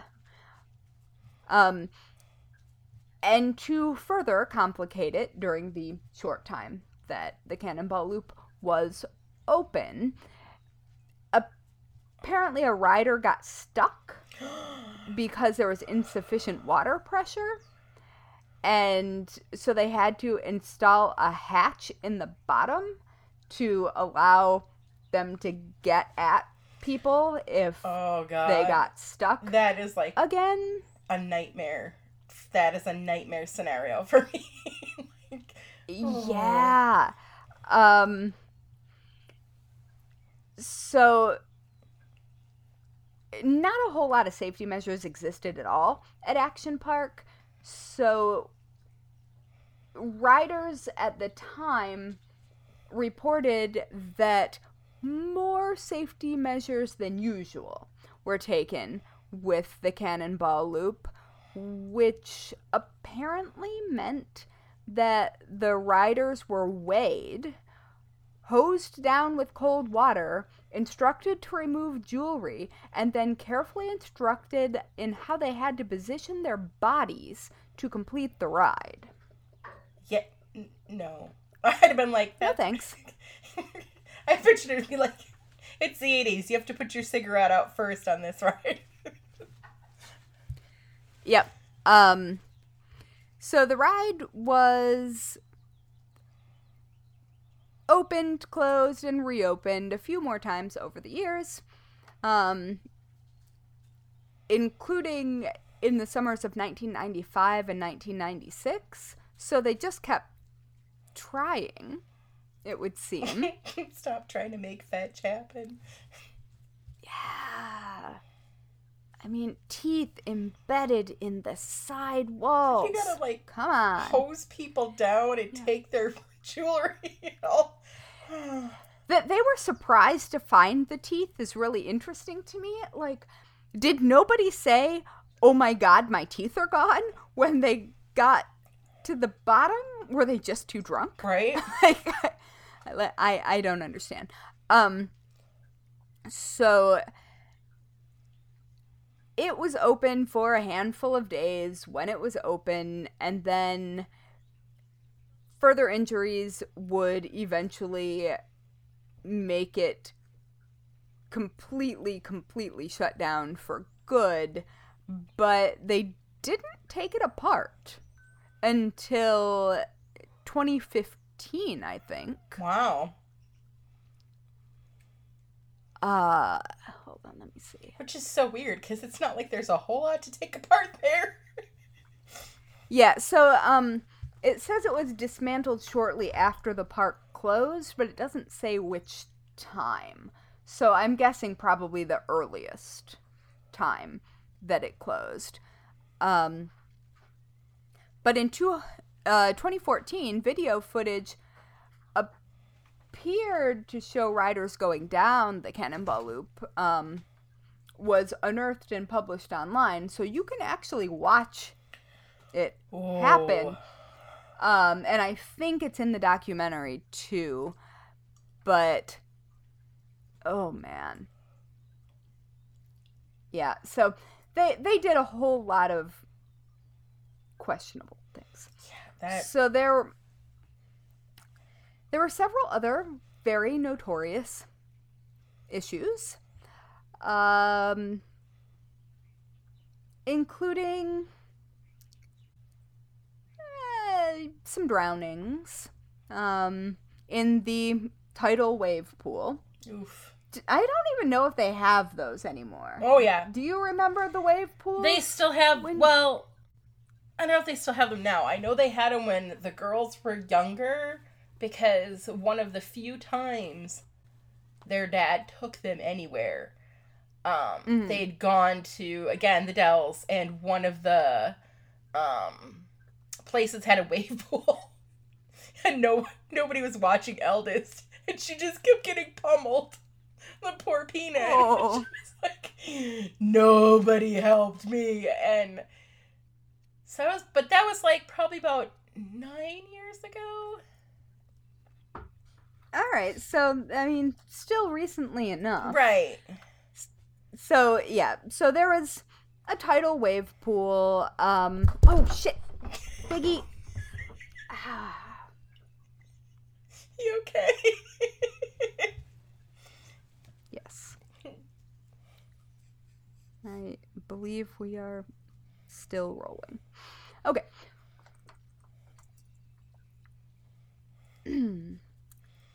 So the first death occurred in the tidal wave pool in 1982, and 5 years later, another visitor drowned there. The number of people the lifeguards saved was so large that it was nicknamed the grave pool instead of the wave pool. Whoa. Because it was that dangerous. Yeah, it just, like, I am an extremely strong swimmer. And reading all of these things, like, I have been pulled by riptides. Like, I'm very, very competent in the water. I've been a lifeguard. I can drag people out of pools. But no, I wouldn't go in some of these. So, well, shit, it was the 80s. You just sent your kids in there. Like, you'd literally just let your kids run amok, and you and the adults would go hang out somewhere and drink beers and relax. Yeah. So, for this wave pool, 12 lifeguards were on duty at all times. Ooh, that's a lot. For this one wave pool. Yeah. And on high traffic weekends, they were known to rescue as many as 30 people. Jesus. Yep. And just to put that into context, because this article also put it into this context, and I think it makes sense to say, normal lifeguards might rescue, like, in, like, a pool or a lake or something. You might pull 1 or 2 people out per season. Wow. Like, it's per season, let alone day. Yes. I mean, it's, as working as a lifeguard, I never once had to dive in. I have had to do so when not working as a lifeguard in different situations, but I never, like, it simply never happened. Mm-hmm. And I don't really know very many people who aren't on bodies of water, like ocean lifeguards, or in lakes, that have actually needed to do so in a real life situation. So it's rare. So 30 people on a busy weekend? That's bananas. With 12 lifeguards on duty at all times? Like, that's a big deal. Yep. So there was also this beautiful, glorious idea called the Tarzan swing. Oh, God. Which was a steel arch hanging from a 20-foot-long cable over a spring-fed pool. No. And basically, you just waited in line to hang from it and swing out over the water and jump off when it reached its height.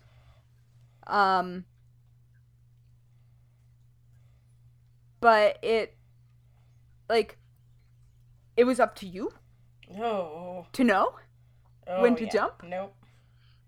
Mm-hmm. So, yeah, it's... everything is always questionable.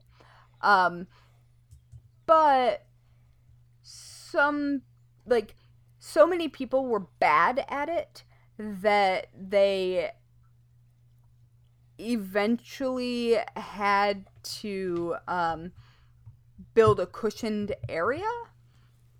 So when people would let go, as soon as the swinging started, they would land on a cushion and then crash into the water.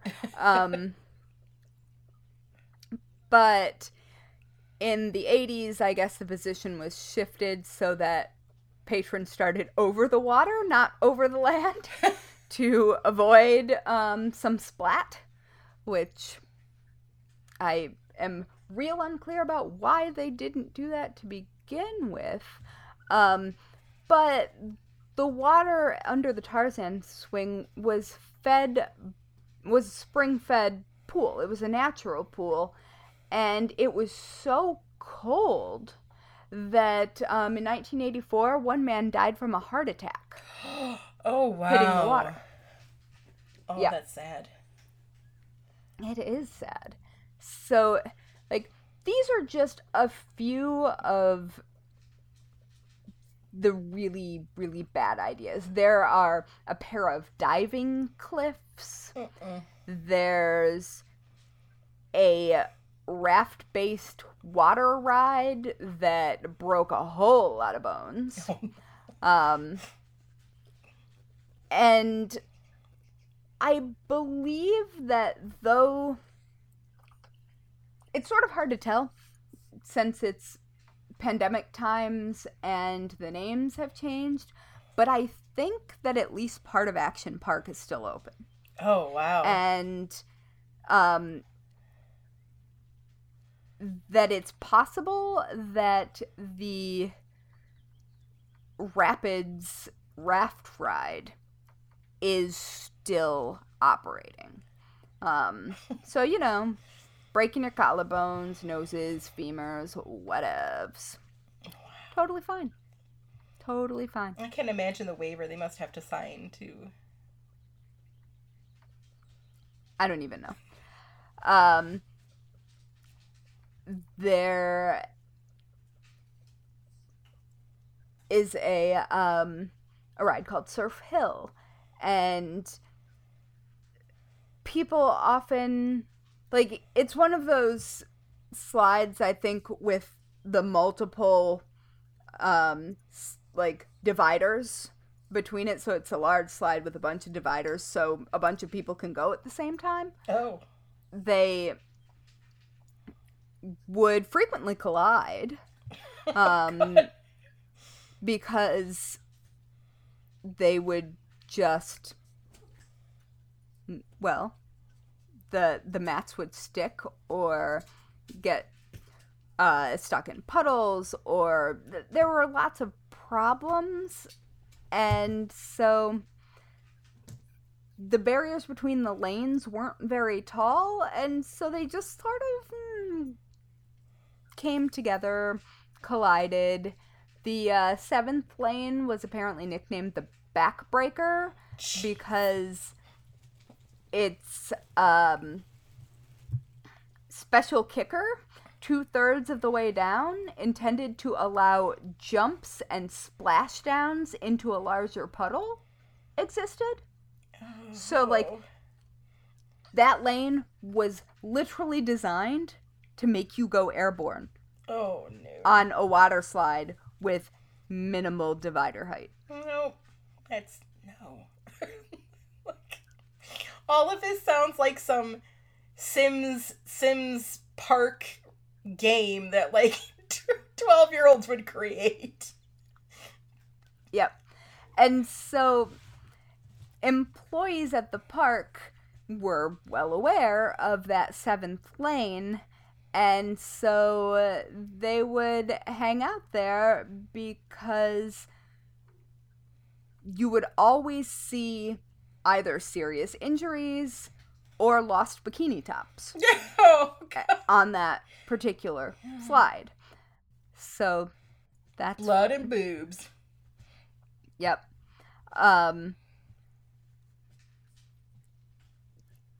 when Mountain Creek was the name of the place, that was one of the names that it changed to in its grand reopenings and rebrandings.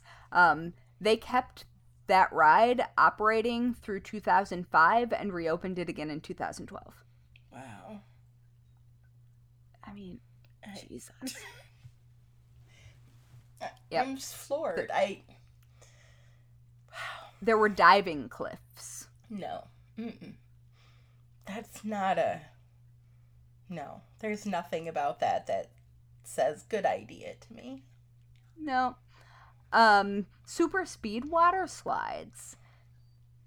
So, nearly vertical slopes to allow riders to, quote, attain higher speeds than usually possible. So, this was one of those ones that you went down just your body, but you had to have everything all crossed together, so you wouldn't get it stuck anywhere, so you would stay straight. Because if you didn't, you wouldn't stay on. Oh, God. Like, woo! So the lifeguards had to remind every person who rode that they had to remain flat on their back with their arms at their sides because there was no other way to ride it and stay on the ride. Oh. Yep. Yeah. That. So only one of those slides is still visible today, but you can see the remains of the other ones, where they once were. I mean, that's when you enclose the slide. Right? Just saying. Like, Not for the cannonball one. I mean, I guess if you're going to have a cannonball one, it should probably be enclosed. But, like, don't do that. That's really dumb. Seriously. And I say that as someone who has absolutely ridden one of those. It's a bad idea. Very bad idea. Terrifying. All right, so there was a sort of lazy river type ride that was mostly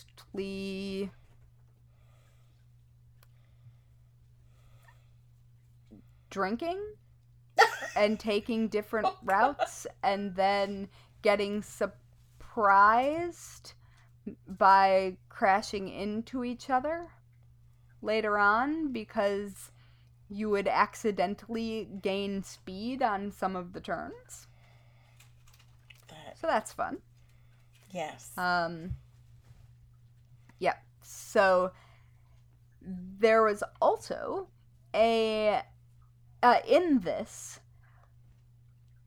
there was one path that would take riders back to the main path. Like, you could choose different forks to go on.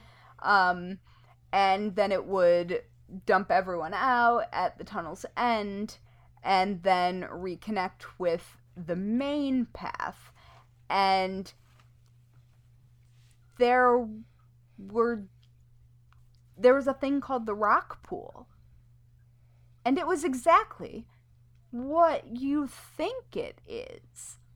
Somebody thought it was a good idea to just have jagged rocks that would cause cuts or scrapes or what have you in the ride if you didn't know to keep all of your hands and feet inside. Like, just along the walls, jagged paths. And it wasn't uncommon to hit your head or get lacerations or break a bone, because sometimes speeds really became much higher than expected, and one of those forks might throw your raft into a rock wall. Oh my goodness. Yeah. No. Why? Why would I you? don't know. Yep. And sometimes the rafts would climb the walls after hitting the walls at high speed and drop people out and cause injuries. Now, apparently this shit is still open, but you have to wear a helmet. Look, if a The water fuck, ride New requires Jersey. a helmet, you should probably just not be on. Oh, God. Yep. There's also a skydiving simulator. Oh, God, You know no. those machines in cartoons with the fans and you're, Yep. hover that. It's that. Mm-mm. Yeah. There were some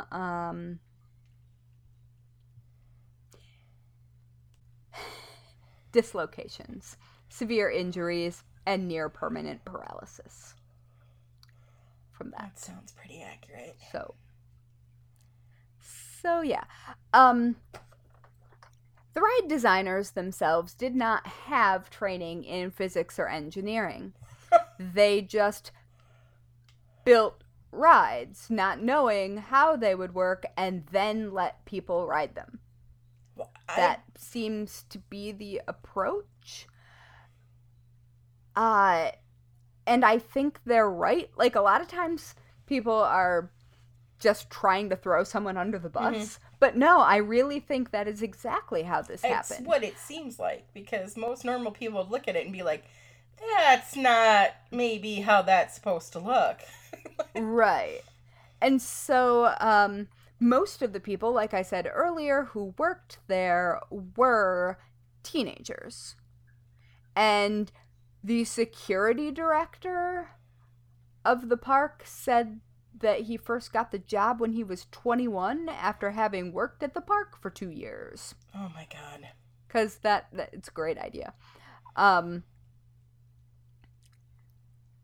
Yeah, there are sessions that all of the employees would have to go through to practice the rescue of drowning victims, but instead the new hires had to play the drowning victim, generally speaking, and it was basically hazing.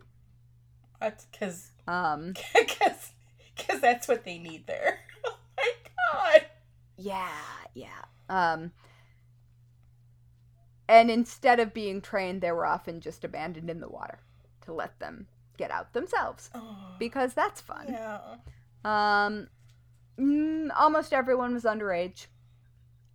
Definitely nobody was well trained, and there was almost always booze present and available, and the park didn't really try to enforce any rules or alcohol limits Oof. or safety requirements that they might have had. There were technically height and weight based restrictions, but they were generally speaking ignored because everyone was a drunk child. Oh my God. Jeez. Yeah. So, like, there are just so many stories from people who have had just absurd experiences on the different rides that you couldn't even, like, you could never cover all of them. So mostly because no one was paying attention and because everybody was drunk and because everyone was also a teenager, things like groups of people gathering around certain rides, yelling comments, calling out numbers based on someone's body, or just all manner of things, swearing, people flashing other people. There was lots of nakedness. Lots of just lots of not telling anyone they couldn't do what they were. So it was like a teen's dream job, huh? Doing. Yeah. I mean, yeah, it sounds really fun, honestly. I'm sure that it was really fun. I absolutely would have worked there. I absolutely would have, like, even as a person with major anxiety, being a teenager and also being as confident and competent in the water as I would have been as a teenager, I would have felt invincible. I'm positive. So, yeah. The park sold beer in many kiosks on the ground, and didn't really card.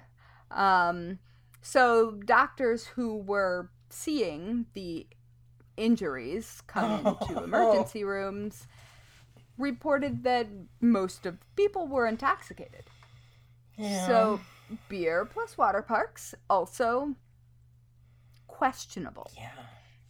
And I say that as a person who is not above beers at the lake. Right. And then, like, using a rope swing to swing out over the water. Like, bad idea, but you do the math. Right. And it's probably fine. This shit's risky sober. Yeah. Well, that's just it. Yeah. This will probably kill you sober, Right. so maybe don't do it drunk. Although, I was gonna say. weirdly enough, being drunk probably prevented an awful lot of injuries. Yeah, because they're just so Because relaxed. Drunk people don't brace. Yeah.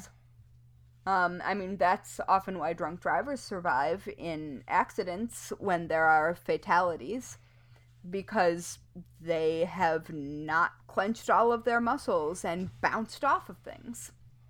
And so, weirdly enough, the alcohol might have saved people here. I mean, it certainly injured people. Right, but no, yeah. It may have sort of evened out. I don't know. Yep. So, the late 70s to mid 80s were not well known for its regulations in this part of New Jersey. So, it also turns out that in order to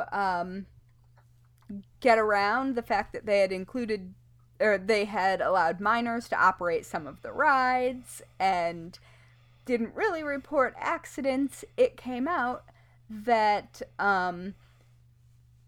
a specific rule for New Jersey theme parks is that I guess at the time, parks only reported accidents where someone had to be transported in an ambulance as an accident. Okay. So, the park was only fined once. Because they weren't reporting, and when they did report, they weren't really reporting the right number. Oh, yeah. Yeah. And the documentary does a much better job of explaining how all of that worked. I'm just gonna go ahead and say the New York regulatory climate is not exactly transparent or straightforward. Ever. And it's especially not at this time. Okay, so now I'm going to tell you about the people who died, because, Right. like, holy shit, and also, I feel like their names should be said Absolutely. if we're going to talk about Yep. this. Alright, 6 people are known to have died directly or indirectly from rides specifically at Action Park.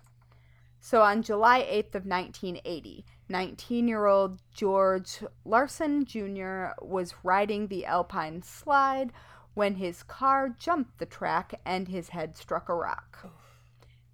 He was rushed to the hospital and died on July 16th. The owner told reporters that he had been an employee because a customer's death would have had to have been reported to the state. Wow. Larson didn't work there. Oh, God. He worked as a ski lift operator during the winter season at a neighboring park. Ugh. Yeah. That's gross. July 24th, 1982, George Lopez, a 15-year-old boy, drowned in the tidal wave pool. August 1st, 1982, a 27-year-old man from Long Island was tipped out of his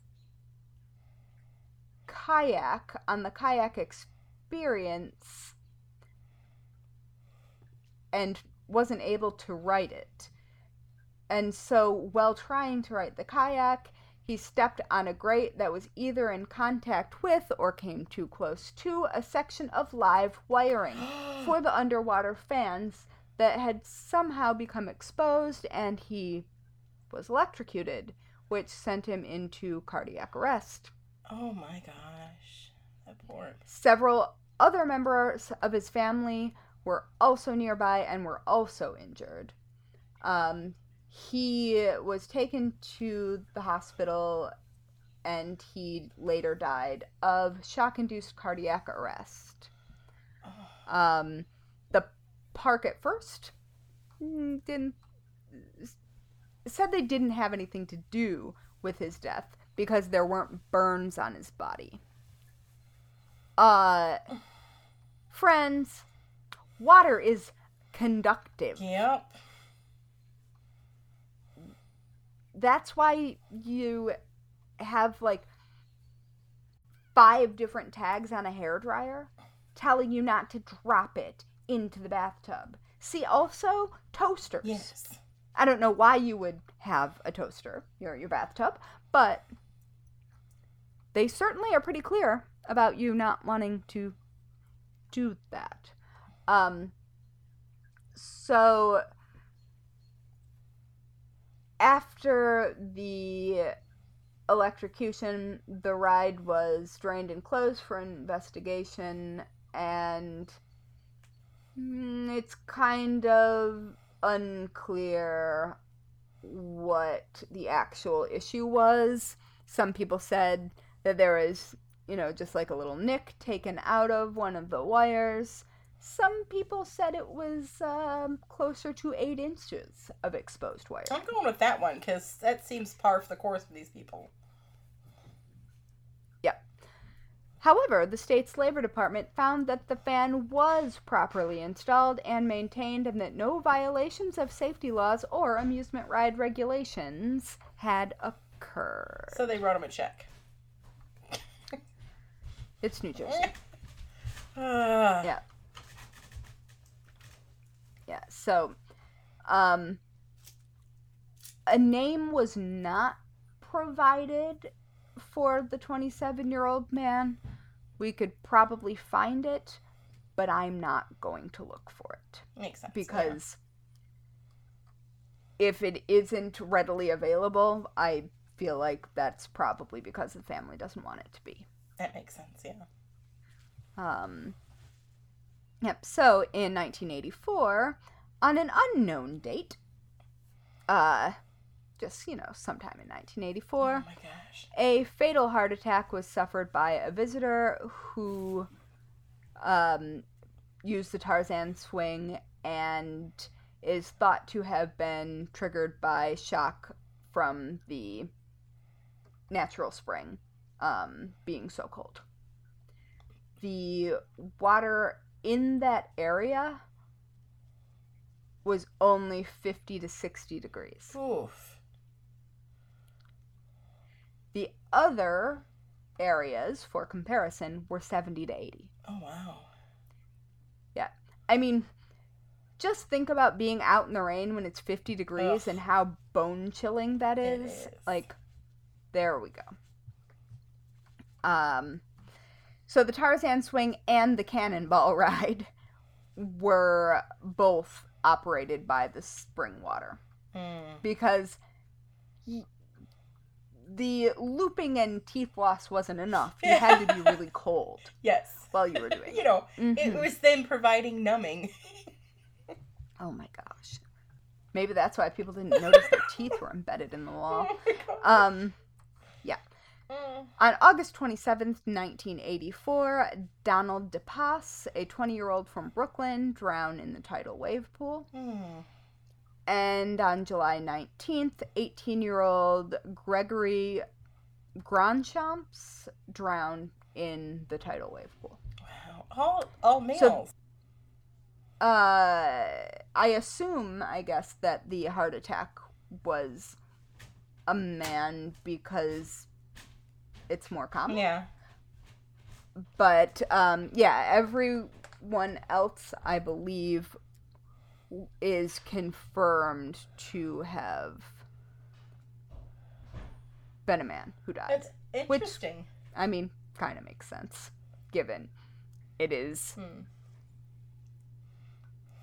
a risk-taking situation, and most of these, well, men or boys were still adolescents, and they were definitely not, their frontal lobes weren't fully formed.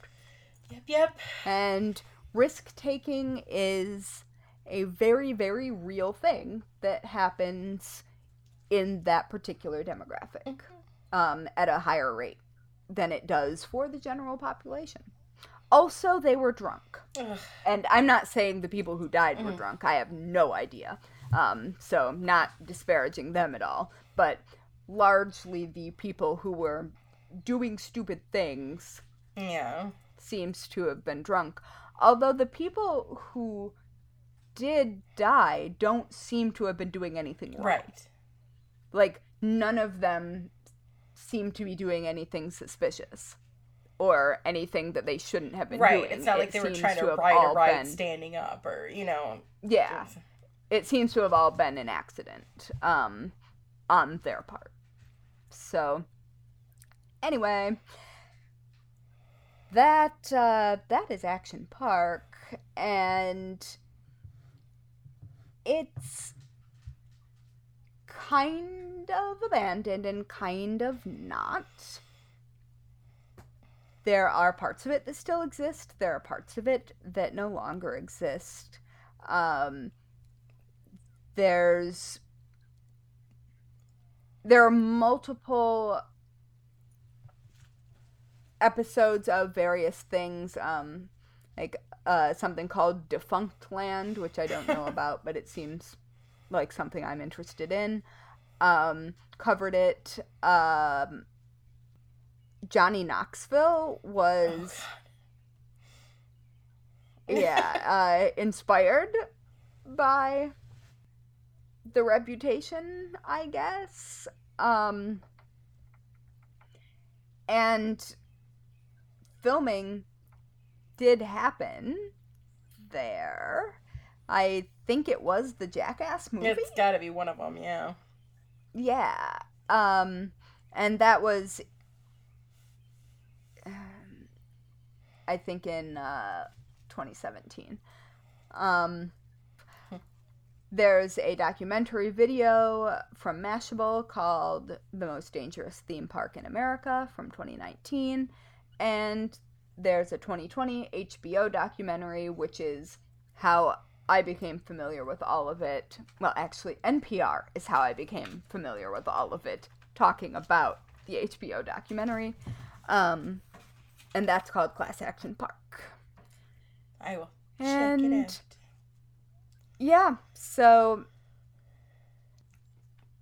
I'm not sure if it shall rise again. I think it post-pandemic. Should not. I think it should just not. Yeah.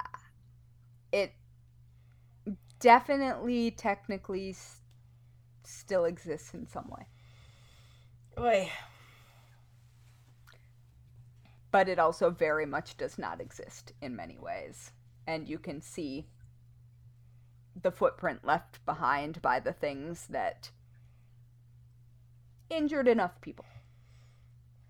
So, apparently in New Jersey, generally speaking, ignored unless it takes out several people. So, that is Action Park. It's kind of wild. It's also, like, if you watch the documentary, it looks like everybody's having a fucking amazing time.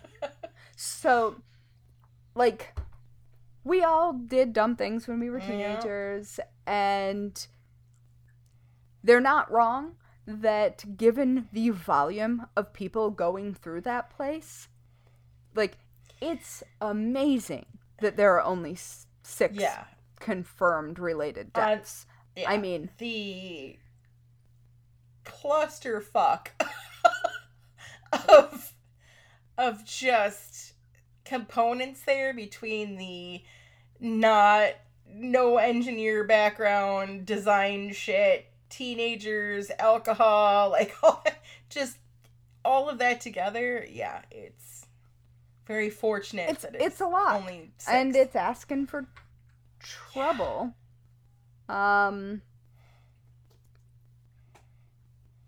So yeah, I don't know. If it is currently still kicking, which I don't have any information post 2016 that confirms it, it has switched once again from the Action Park name back to Mountain Creek Water Park. So it's just flip-flop between those 2 names several times. Interesting. Yep. So watch the documentary. It's pure chaos. Also kind of nostalgic. Yeah. Kind of... You leave feeling like you kind of want to go, but you also kind of want to never ever see anyone you love go. Yep. So that is Action Park. Wow. Which means it's time for the weekly way to die. So disappointing. All right, hit me with yours. Now that I've heard that, I don't know. What I was originally going with is I sneak stalk onto Neverland's campus and end up getting nommed by a stray crocodile that was left behind. As long as it is swallowed in a llama. That's right. Yep. Right? That's the correct That reference. is the correct Yes. Woo. Well, I would particularly not like to die via cement water slide misadventure. Oh, God, no, that just makes my whole body ache right now. I mean, there have got to be pictures of little kid me at the not dissimilar childhood place, Slide Away. I'll have to see if my mom can dig some out. But I look forward to seeing we went there all the time, and it was such a bad idea. Like, such a bad idea. Yeah. So, listeners, if you have really, really bad idea water park memories from your hometowns and your home areas, we want to hear your stories. Absolutely. Please. And if you went to Action Park, yes, we need to know. Tell us everything. All of the things. Like, I want to know what you had for lunch. I want to know what your swimsuit looked like. Everything. And if you happen to work there, oh, yes. we want to know all of the dirt. We don't even need to tell anyone. We just want to Yes. know. We want to hear it. Absolutely.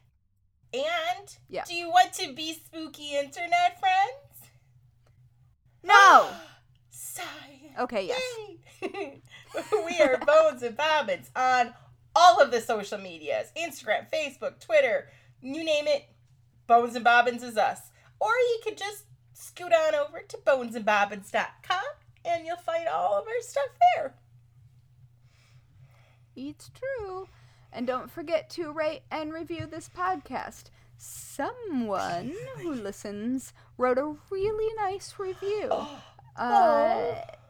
And I forgot to bring it with me to this particular recording, so I will have to thank them on a later episode, but it really made me smile. Aw, I'm And air hugging you, thank you. even then it's okay, because I'm tested negative for the COVID, so I can't give you the germs. Hey! Oh my goodness. So please, dear friends, rate and review us and just make those internet gremlins happy. Yes. So we can show up in recommendations so the other morbid souls can find us. Bring forth the morbid souls! Wow. Yes. We need do. them. First stuff. Yeah. Our stock is running It low. is. Yeah. And on that note, let us leave you with some advice that you should never forget. Lock your doors.